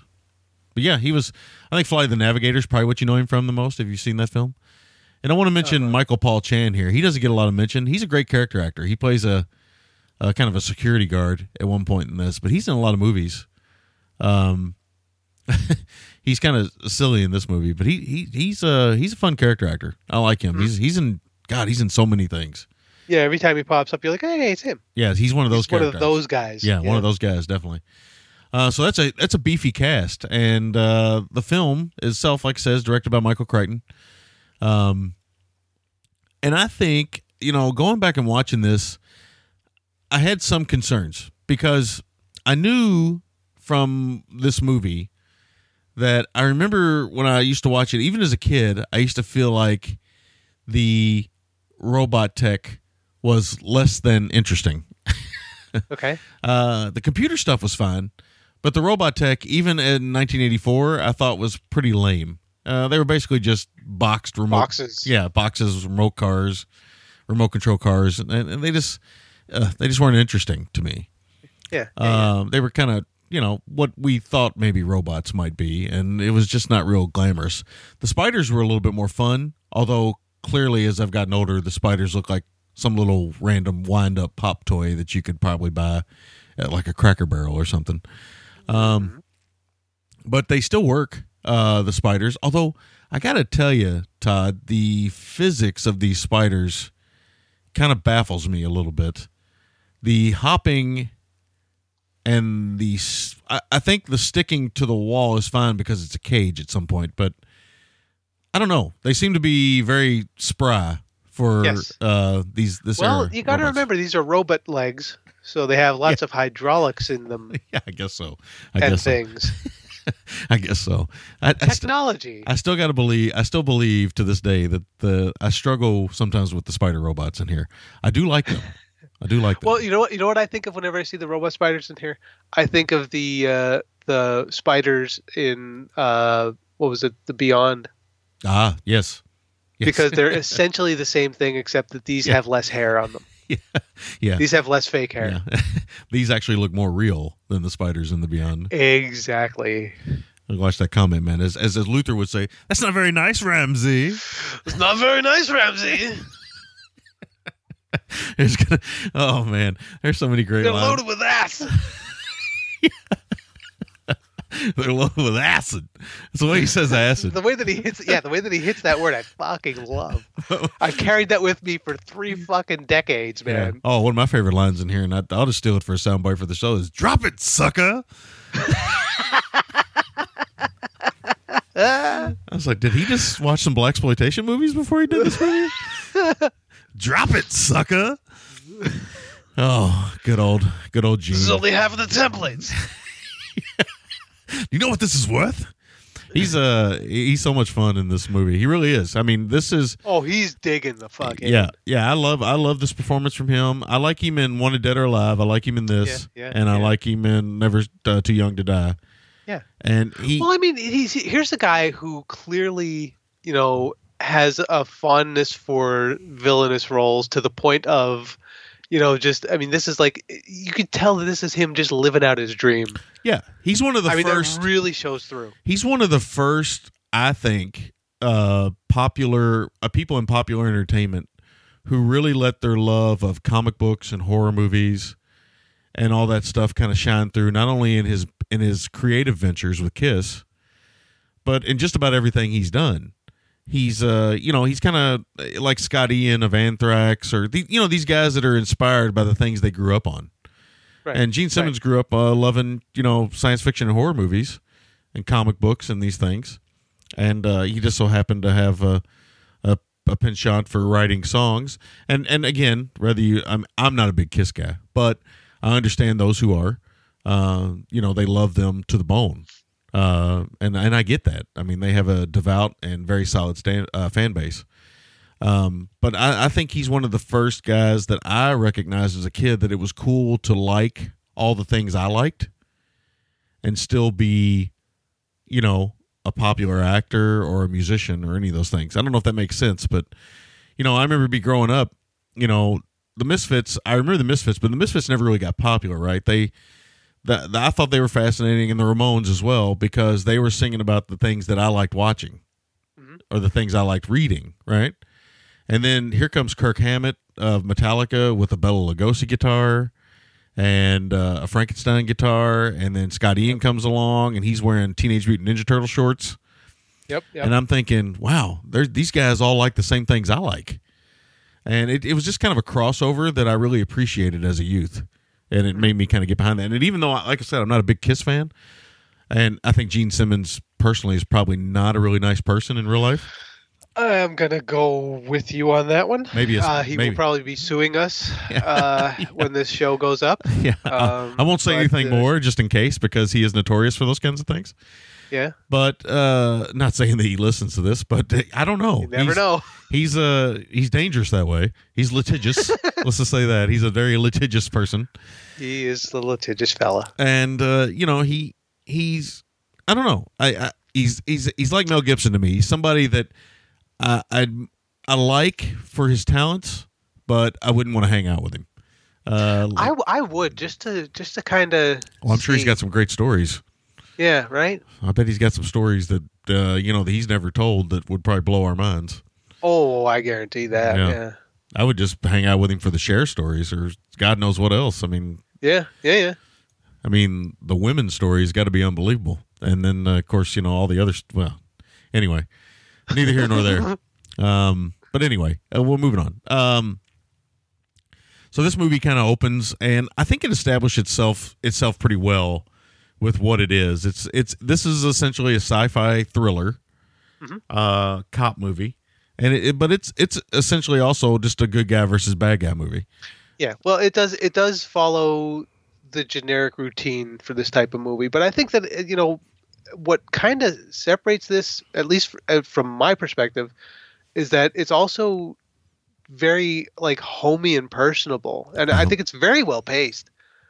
Overall, I think and that really kind of helps those things along. Yeah. So I think that. So Crichton was interested in technology. Oh, very much. And he was always thinking about that kind of stuff. It was just kind of like it was just something he was into. And I think what you're getting here is you're getting some early. In my opinion, I'm pretty sure it's like early drone photography. I'm not sure if they're using a drone of some sort. There's some moments though in this where they got to be using something, because there's no way that's handheld. The bullet cam. Yeah, no, there's yeah. So I don't know if we had drones in '84, we might have. Well, it could have very well been some kind of process with a Steadicam. Maybe, or maybe something on the end of a pole. Maybe. Yeah, I could see them using a crane. Yeah. Yeah. But I mean, that shot still holds up. I mean, it's pretty impressive. I think it's a little cheesy, but at the same time, it's pretty impressive. I mean, this bullet goes through pipes and everything, and I'm thinking, how'd they pull that off? I still think about that when I even knew going back in to watch this. I remember thinking, oh yeah, this has got that one bullet shot that I've never been able to figure out how they pulled it off. Yeah. And like you said, he may very well have just kind of attached it to like some remote control something and just shot the damn thing, let it go. Yeah. Run it. I gotta mention this. This movie has a really dark, weird trivia moment, and I saw this when I was looking at IMDb, so I don't take credit for this at all. But Romanian dictator Nicolae, was it Ceausescu or something like that? I can't remember his name, but he was one of those last dictators in the world that ended up getting killed. During his trial in '89, when he ended up being executed, he invoked Tom Selleck's name and his character because this is evidently his favorite movie. Now that is a weird piece of trivia for anything. That's an odd one. Yeah. Wait, Ceausescu? Ceausescu, yeah, Ceausescu. There you go. Sorry. Oh, okay. Yeah. You remember the? Remember they hunted him down, didn't they? Him and his wife. Oh yeah, they did. Yeah. I remember because it was there was a punchline with his name. It was Puppy Ceausescu. Oh yeah. Yeah. So Ceausescu. Yeah, that's right. I'm gonna let that one lay where it is. Ceausescu. But anyway, it's just weird. You find these things out, and it's like Bin Laden loving pornography and things like that. I mean, it's just like one of these things where you find it, you're like, oh, hey, they are humans after all. I think I like that Ceausescu liked Runaway more than Bin Laden liked pornography. That's just whatever. Anyway, so some of the things that I found striking about this movie, rewatching it, camera work was one. I think for the most part, the movie keeps to its rules, which I appreciated.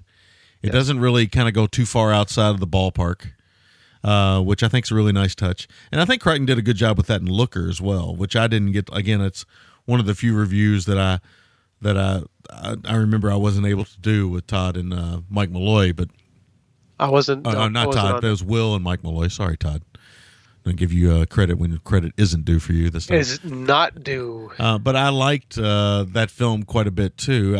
I mean, it's not perfect, but I think that Crichton is really good at universe building, and maybe that might be his writing background.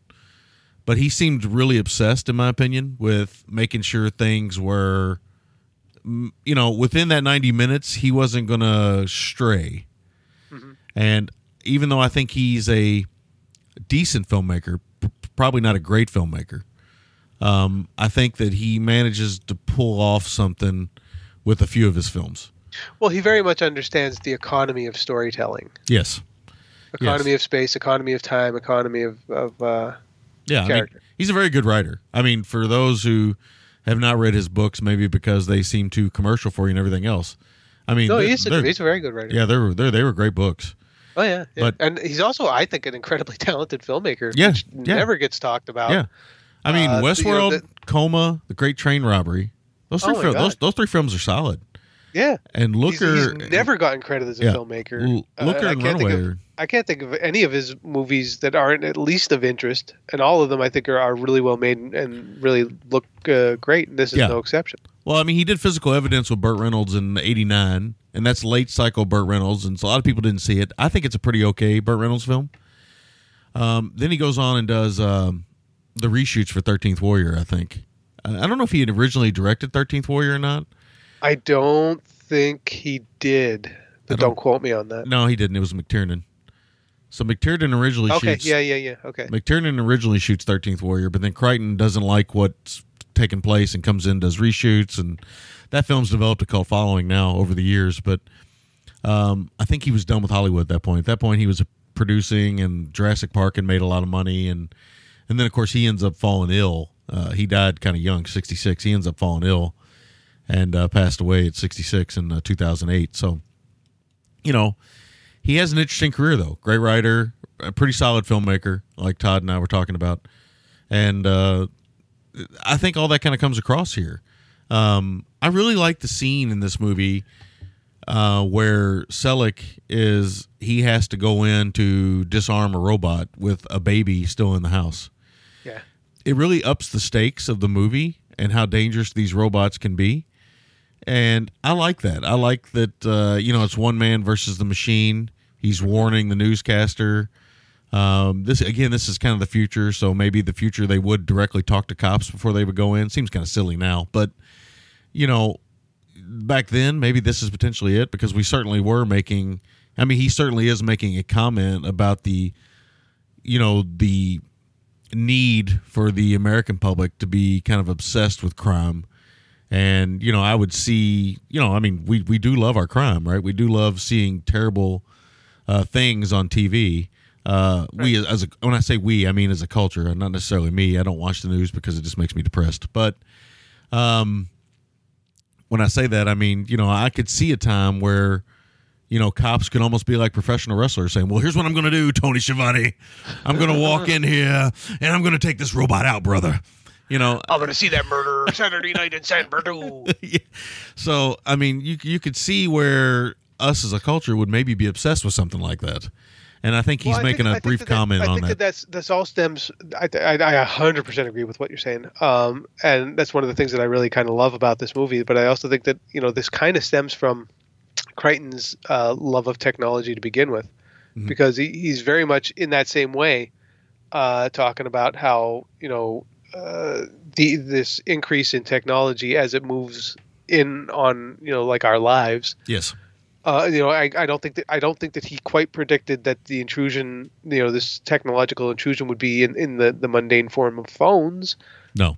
That it has become, but I think the point remains essentially the same, and I think that the media, he certainly predicted that this sort of intrusive, almost pervasive 24-hour sort of news news feed need for the junkies who are so entrenched in technology, living their lives for them, that this is all that they get now. Right. And I think that's very much what he's going with in certain ways in here. Yeah, he's certainly making comments here. I mean, there's there's political stuff going on here, but the great thing is he wraps it up in an entertainment.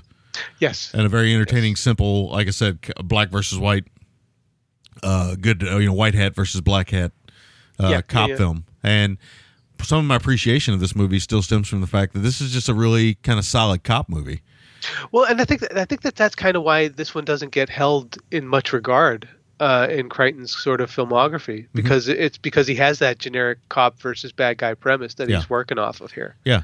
But for me, it works in spades. Yeah, the movie looks great. I mean, it still it still really pops. I mean, the cinematography and everything from John Alonzo. The music from Jerry Goldsmith is spot on. Yep. I mean, a lot of the stuff that's going on here, I mean, it looks like a movie, outside of the special effects and obviously the computers and stuff that you see here, it looks like a movie that was shot recently. I mean, it doesn't look like a film that was made in 1984. It looks really nice. Yeah, yes, it does. And I got to say, it really popped. I mean, I watched it on Amazon Prime, the HD print they have on there. When I think it was Universal, I can't remember, came up, it looked kind of muddy, and I was like, oh, man, it's not going to look great. But then when the movie came on, I was like, whoa, this movie looks nice. Yeah. And it still looks nice. It does. I got to say, Tom Selleck in this movie, he's only about 35 years old, but he already looks like he's about 55. Yes. Well, it's the mustache. Yeah, I don't remember if he was a smoker or not back in the day. Sometimes that, will age you a little quicker. But, sometimes people just naturally look, some actors just look 45 when they're 25. And then when they're 85, they still look 45. It is what it is. But again, Selleck, they're trying to make him a little bit of a star here. As Todd mentioned, Terminal Island, which was a low budget film that he was in. He with had no mustache, by the way. Yeah, he had worked with Crichton before in Coma, if I'm not mistaken. And he was briefly in that. But he did a ton of television in the 70s and was always this kind of up-and-comer type actor. He was in one of the first things I remember seeing him in was the interpretation of Myra Breckinridge. He plays one of the studs in that insanity that is Myra Breckinridge. What a fucked up film that is. It's a movie. It's something. But that's one of the first things I saw him in. And then, of course, I remember him in Daughters of Satan. Yeah. Yeah, that was one of his early ones, too. And then, of course, we've reviewed Terminal Island on the show before, but he's popped up in things over the years. He's actually in a TV movie called Superdome, which I thought about picking for this show, which I just haven't. I got the Blu-ray I got from Kino, but was thinking about doing it at some point. But in the 80s, he gets Magnum P.I., right? No, he didn't get Magnum P.I. yet, I don't think. Magnum P.I. hits in 1980. Okay, so it hits in 1980. My mom and dad loved Magnum P.I. My God, did they love that show. And it was one of those pop culture moments, right? It was one of those shows. Yes. Guy in Hawaii, Hawaiian shirts, Ferrari, funny sidekick butler. It was just one of those shows. And so they decide they're going to try to make him a movie star. Now he tries out, infamously, he tried out for the Indiana Jones role and almost got it. Mm-hmm. And that would have obviously changed his career completely, more than likely. I think he would have been fine as Indiana Jones. I don't know how you feel about that. I mean, obviously Harrison Ford. I think he would have been okay. Yeah. I don't think he would have been particularly a standout. No. Or anything like that. But he would have been suitable, I guess. He wouldn't have been as great as Harrison Ford is as Indiana True. Jones. But I think he would have been fine because I think Raiders of the Lost Ark is just such a well-made film. I think it wouldn't have mattered who was Indiana Jones. I think Spielberg made Indiana Jones a great character, and Lucas as well.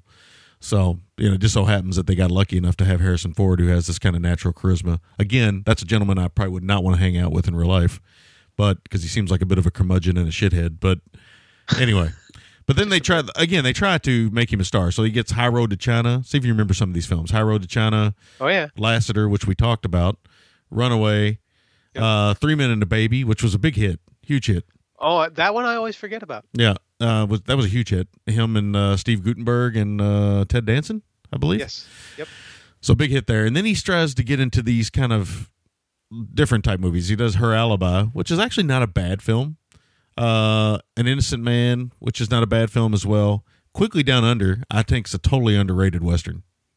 I recommend people check that out. It's a pretty solid Western. Australian Western, pretty good. And he's pretty good in it. And then he does 3 Men and a Little Lady, which is a sequel. Makes a little bit of money, not nearly as big. But then his movie career after that is pretty much hit or miss. It's comedies he's trying to do. They really just can't find anything for him. And then he bends up back on TV, basically, with Friends and Boston Legal. And I think he's had a hell of a run with, what is it, Blue Bloods? Is that what that show's called? Yeah. Which my father-in-law fucking loves that show. So I think he's become more synonymous as a TV actor than a film actor, which is not a bad thing. I don't think TV's the dirty word that people think it is. So I like Tom Selleck. I'm just going to say that. I like him too. And I think he's a really good leading man in this movie. I like High Road to China and I like Lassiter. I think those 1, 2, 3s right there. I think those 3 films are really good. I think he's at his most charismatic and interesting in Quickly Down Under. But that film it has some problems, but I like it quite a bit. Of course, I'm a huge fan of Laura San Giacomo. Oh, my God. Am I a huge fan of Laura San Giacomo? That's all I'm going to say. But without sounding like a pervert, which I tend to do every week. Yes. Anyway, back to the movie. So we get some nice lighting setups and the scene where he goes back into the house. I really like that scene. It's well done. We get the bullet tech, which is basically these are like heat-seeking missiles. These bullets are insane. Yes. Here's something I want to bring up about this movie. So at one point, Cynthia Rhodes' character gets shot in the arm, and she gets shot with one of these heat-seeking bullets that blow up on impact, but this one doesn't. This one lodges into her arm, and it doesn't blow up. So they're going to send a robot in to do it, and Tom Selleck doesn't like it because these robots are butchers, and they'll tear her up and probably kill her and all this kind of stuff. So he's going to do it himself. And what that turns into the I have to believe the sex scene that Richard Donner would kind of ape by the time he gets to Lethal Weapon. Is it 3 where they do the scar scene? That was 2. Or was that 2? Yeah, I can't remember which one it was. No, that was 3. Yeah, because Rene Russo shows up in 3. Yeah. So there's a little bit of that here. This is definitely, it's a little bit more serious in this, but this is definitely the Cynthia Rhodes Tom Selleck sex scene. Yes. She is certainly showing her O-face as she is getting this bullet removed. And they're making small talk, and it's all tough, it's soft and quiet. It's sweat. Oh man, it's a wet scene. Let's just say that. Find out that Tom Selleck is a squirter. Anyway, he's sweating pastrami all over the place. That's the flings too. I think what my opinion of this movie is really stems from the fact that how much I like practical effects. We talk about this often on the show. Practical effects and the simplicity of storytelling here. They don't give us a whole lot about the Luther character. He's just a bad guy. Yes. He wants money, and he looks bad, and he is bad. And that's all. I don't need anything more than that. And Tom Selleck's character is a single dad whose wife has died in an accident of some sort, or maybe she was sick. I can't remember. He's kind of trying to get back on the road to recovery. He seems to work better with robots because he seems to have trouble with people. Yep. It's a very simple kind of psychic link, not psychic, but you know what I mean? It's a mental link that you kind of put together in the movie because he never really says he doesn't like working with people. You just realize that he's removed himself from people. Yeah, well, I think that he's kind of the key here is that Selleck is human enough because he doesn't like heights, right? Yes. And he clearly has things on his mind and in his past that make him a little prickly, but is most especially guilt, which is it's one of the great hero character motivations. And I think that Selleck kind of has that easy charm to make us like him and feel for him even when he's being a bit of a dick. Mm-hmm. So like look at, and that's where where I'm getting to with what you were saying about how he doesn't really like to work with people. That's his relationship with Lois. Mm-hmm. He seems way more comfortable with Lois than with other people outside of his family. Right. So we kind of sort of feel bad when the inevitable happens to the Lois character then, but we also completely understand. We get where the Selleck character is coming from. Mm-hmm. Mm-hmm. I think I think that links us into him. So. Yeah, I like. So to me, I don't know what the film is that inspired so many of the action films we ended up liking in the 80s, but I got to believe this is a pivotal one. This is before Lethal Weapon, right? This is before Lethal Weapon. This is before Die Hard. Die Hard, yeah. And there's some similarities there between this and Die Hard. Some, not much, but some. But I don't recall. I mean, this feels like an 80s cop film, and I'm trying to think how many 80s cops films there are before this film. And I'm having a hard time. I'm kind of drawing a blank. Yeah, I'm sure there is some. Maybe Beverly Hills Cop. Well, that's a good one. I think that's the same year. I think it's 84, I think it right? is. I think it is. So, and that, even though it's not a year earlier. Yeah, I don't have I do like the Beverly Hills Cop. I don't have a huge love for that film, but I do like it. But I certainly recognize its influence on 80s cinema is high. Yeah. That and in Beverly Hills Cop 2 in another way, because it's a Tony Scott movie, so it's it's definitely those influences are there for what the 80s become. But I wonder if Crichton had done in some ways, and again, I don't know this for a fact. I didn't do enough research to know if this isn't in some ways, like Gene Simmons says, you got the templates. If this is not the template for what would become of the 80s action movie in some way. Now, we know Die Hard becomes the template after it comes out for quite some time. Right. But this one definitely feels that way. Wanted Dead or Alive was 1985, I think. 86? It might be 86. 86, I want to say. So these movies are coming. No, 85. Yeah. So these movies are coming along. It's right in there. 84, 85, 86. These movies are coming along, and these are the movies that, these are our formative years, right? Me and you are 11 years old when this hits. You like my son, these are the movies we want to see. Because he's going through that right now. He's like, Dad, can I see this? And I'm like, let me check it out. Well, you had as far as cop movies go, this, but then you had on the opposite end, like the bit more the hardcore action. You had Terminator, Commando, First Blood. Yeah, so those movies are definitely there too. What is Commando? Is Commando 86? 84. 84. No, 85, because it would have been after Terminator. Yeah. We sure it's not 80? It's not 87, is it? Commando? No, maybe not. No. That does seem late. No, that's way too late. You might be right. I think you're right. I think it is 85. 85, yeah. Yeah. So that makes sense. Yeah, 85. Yeah.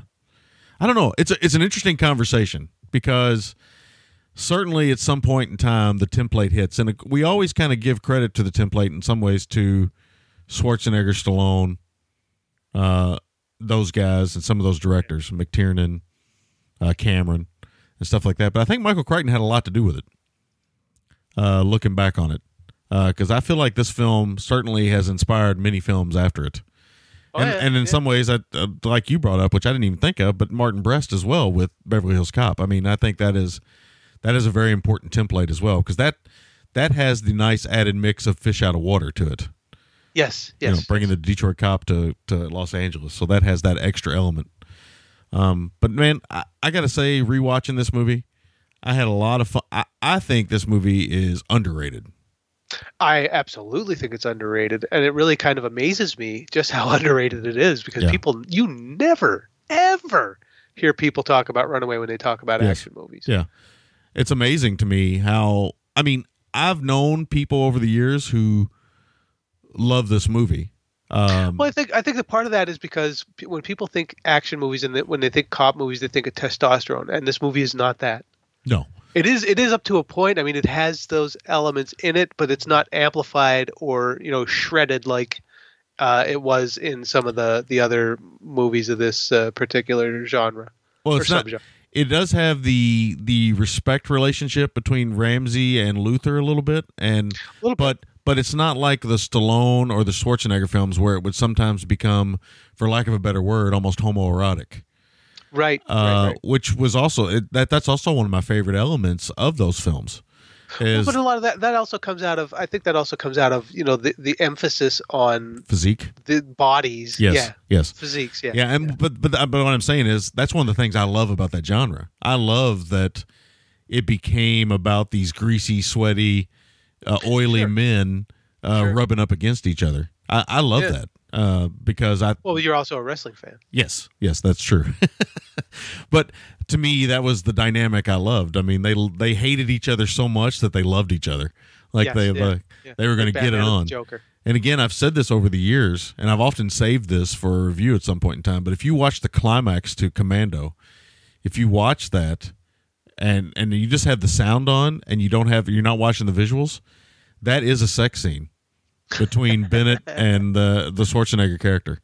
He's like, "Oh, it feels good, John. Yeah, feels good, John. You like it, John? Oh, yeah." John. It's a great moment. John Matrix. And then, of course, it finishes with being impaled on a pipe. I mean, come on. Yeah. Spoiler alert. But either way, but I love that. I love the aspects of the film that way. This film, I think what makes it stand out to me and what makes it hold up is it gives you just enough character development, just enough to make you care about the Tom Selleck character, the Cynthia Rhodes character, even though I think at one point they do kind of wash their hands of her. She kind of disappears from the movie altogether. The little boy, and just gives you enough of the Luther character to care about his bad guy motives and the fact that he's always looking at the camera like he's in a Stanley Kubrick movie, which is the way Gene Simmons looks at every camera. But I think it works. I really do. And I think this movie is, honestly, it's a standout of 80s action movies, if you want to call it an 80s action movie. It's kind of a standout in a way, and a film that, honestly, just... I'm glad you picked it, because I think it gets overlooked all the time. I really do. I think it's a really solid movie. And I don't know if it's my favorite Michael Crichton film. That might still be Westworld, which I love. Man, it'd be hard for me to say, but it's certainly up there in the conversation. I mean, he only directed 8 or 9 films, but this is one of his best ones. I mean, it's a really, really good movie. That's what I'll say. I'll kick it over to you. Nice. Okay, so I'm probably going to just kind of embellish on some of your stuff here and maybe even repeat some, but I tried to cross out everything that we kind of are crossing over on. But so I think that Crichton is very, very careful, I think, to present us with not only the possible misuses or issues associated with the growth of technology, but in people's relationships to it. So, the Ramsey character, he understands technology and he's kind of, all business in that regard. But I think Crichton has shots, and especially in the opening credits, like the circuit board reflected in his glasses, that, I think very specifically links the two together. So rather than simply being about how technology is bad, I think this movie is about how technology is a tool like any other and has to be understood to be dealt with. And then, of course, the Gene Simmons character is the opposite side of that. The interesting thing here is that, technology in this movie only becomes bad when the desires of evil people kind of make it bad. Mm-hmm. So there's still the struggle between good and evil in the story. It's just through this technological lens, and I think that's what Crichton brings to the party. So to speak. It's the age-old question, right? I mean, you make tobacco, you sell tobacco, it's bad for people, but it doesn't necessarily mean people have to smoke it. Exactly. I mean, yeah, and this technological lens. I mean, it's not the same kind of good and evil struggle through that as we would get in something like The Matrix, because we're not in like another reality, and that kind of keeps it interesting for me. Let's see. Okay, so yeah, we do get these really brilliant kind of touches that Crichton throws in here, like the smart bullets and the spider assassins, and there's even a really pretty novel twist on the car chase that I don't think we'd seen quite like this before. Yeah. And it works. Yeah, it does. I didn't bring that up. I love that scene. They also never really address this casual disregard for public safety that movies like this always seem to have. Yeah. Yes. Yes, they do. But it's really inventive stuff. But it's believably inventive, and I like how Crichton makes it all much more believable by putting in moments where characters will they'll kind of shop talk about like a specific model of robot that might be obsolete, or this is the new model of, or that kind of. It's just really casual stuff, and it just kind of brings you into this world that he's creating. And like you said, he's a really great world builder, and I think that's how he does it. And that's sort of and that's in the same sort of way that guys like Spielberg or Altman will use overlapping dialogue. And these sort of casual conversations that are going on, interweaving through the main dialogue that kind of brings us in. I think that's very slick filmmaking. It's not something you see a whole lot of, I think, these days. Right. But it is something that I very, very, very much appreciate. Simmons does, this really nice job as his usual sort of reptilian self, though he does have certain human moments here and there.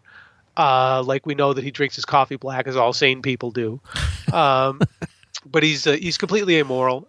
He's not what we think of when we think of mad scientists in movies. No. And I like that about him. I do too. I like that, I think that the Cynthia Rhodes, I think she does a pretty good job in a limited role. I mean, like you said, they kind of do abandon her. She's definitely capable and smart. Yeah. As a character, but she's essentially the damsel by the finale of the movie. Yeah, she starts out as a strong, kind of naive character, but then they really do just abandon her, which is kind of a shame because she's fun in the movie.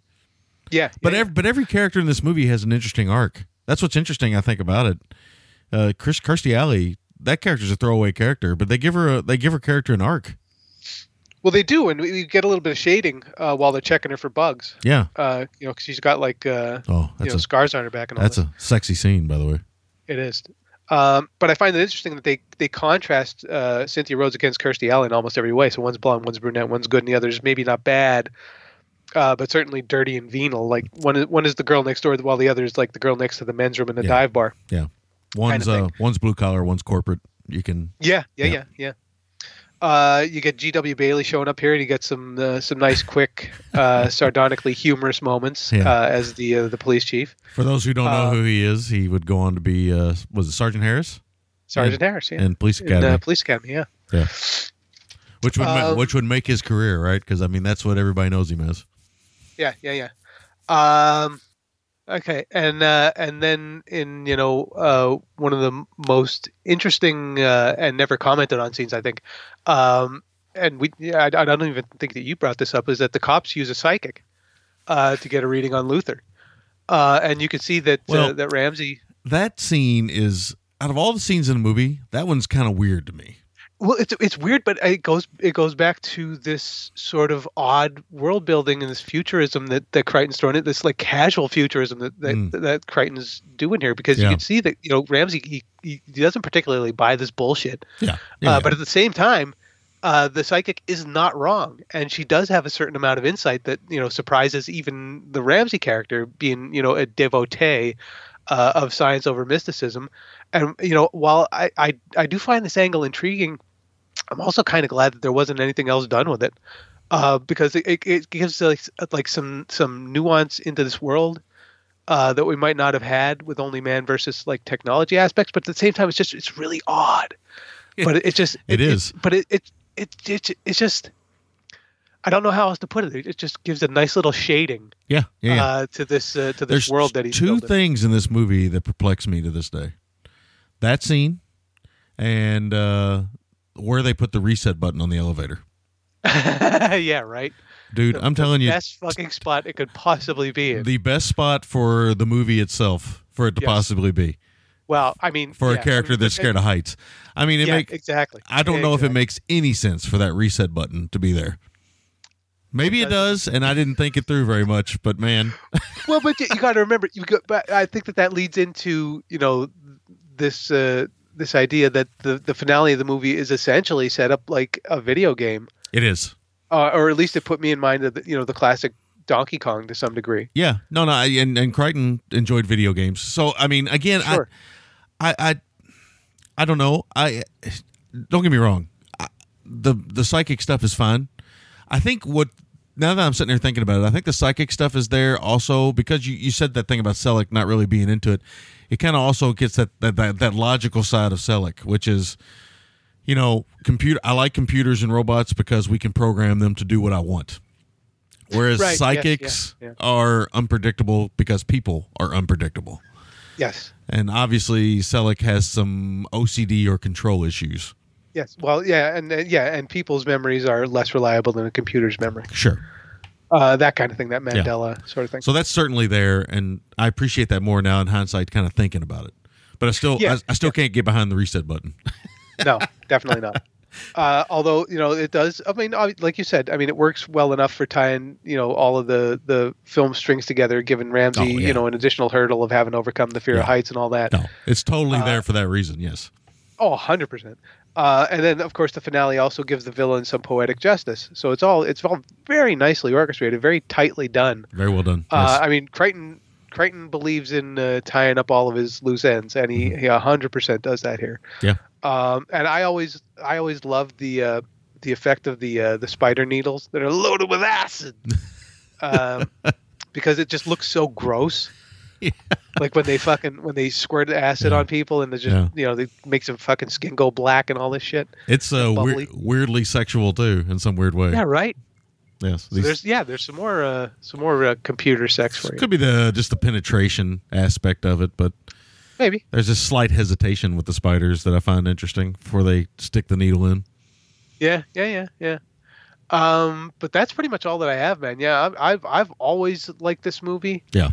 And I still do to this day. I think it moves along fast. It's like every little piece of it.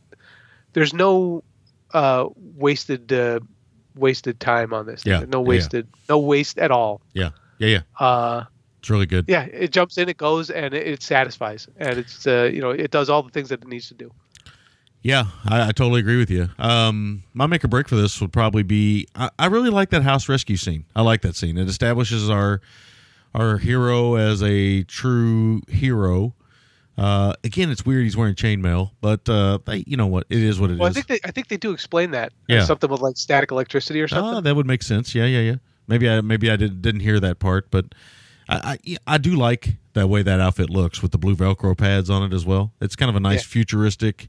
It feels like, at that point in time that's how we would kind of see the future a little bit. My MVT for this thing, I'm going to go Crichton because I think he really handles this movie well.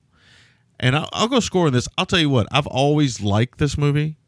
I love this movie now. This movie has aged like fine wine for me. I hadn't seen it in, God, it's been ages. I used to watch it on cable quite a bit.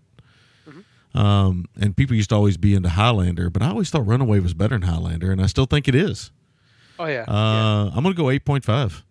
I love this movie, man. Shit. Yeah. I did not see that one coming. I think it's lean, mean, fighting machine, man. I think it doesn't, there's not a lot of wasted time here.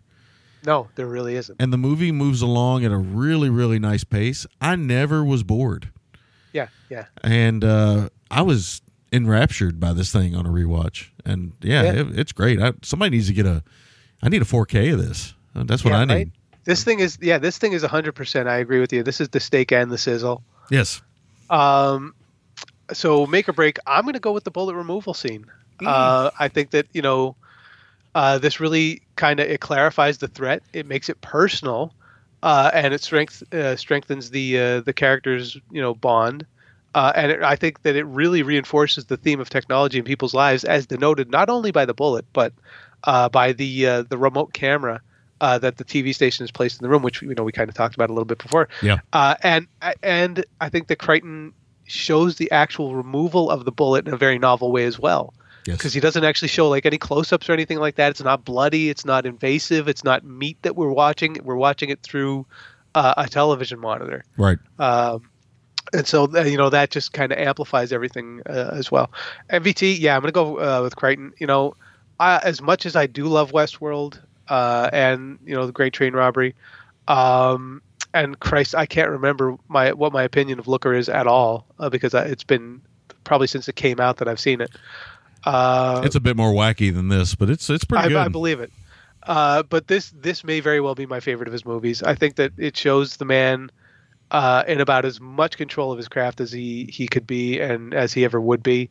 And score for me, I adore the shit out of this thing as well. I was going to come in at around 7.5, but you know what? After talking with you, I'm going 8.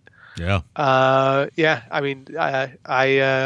fucking love Runaway. Yeah, it's great. I love it even more after watching it for the show. So I love it even more after finding out Louis Cardinha covered it in the 80s again. I could have forgotten about it, man. Who'd have thunk it? I've had a great moment of nostalgia this morning. I'm just, really got me wired. Nice. Wired for sound, baby. Yeah, man. No, but it is a really good movie, and for those who have never seen it, please check it out. I would recommend it. It is to on anybody. Amazon Prime. Yep. Yeah. And for those who haven't seen it in a while, like me, I would recommend you go back and check it out. Yes. Really solid science fiction thriller. Really, really, really solid.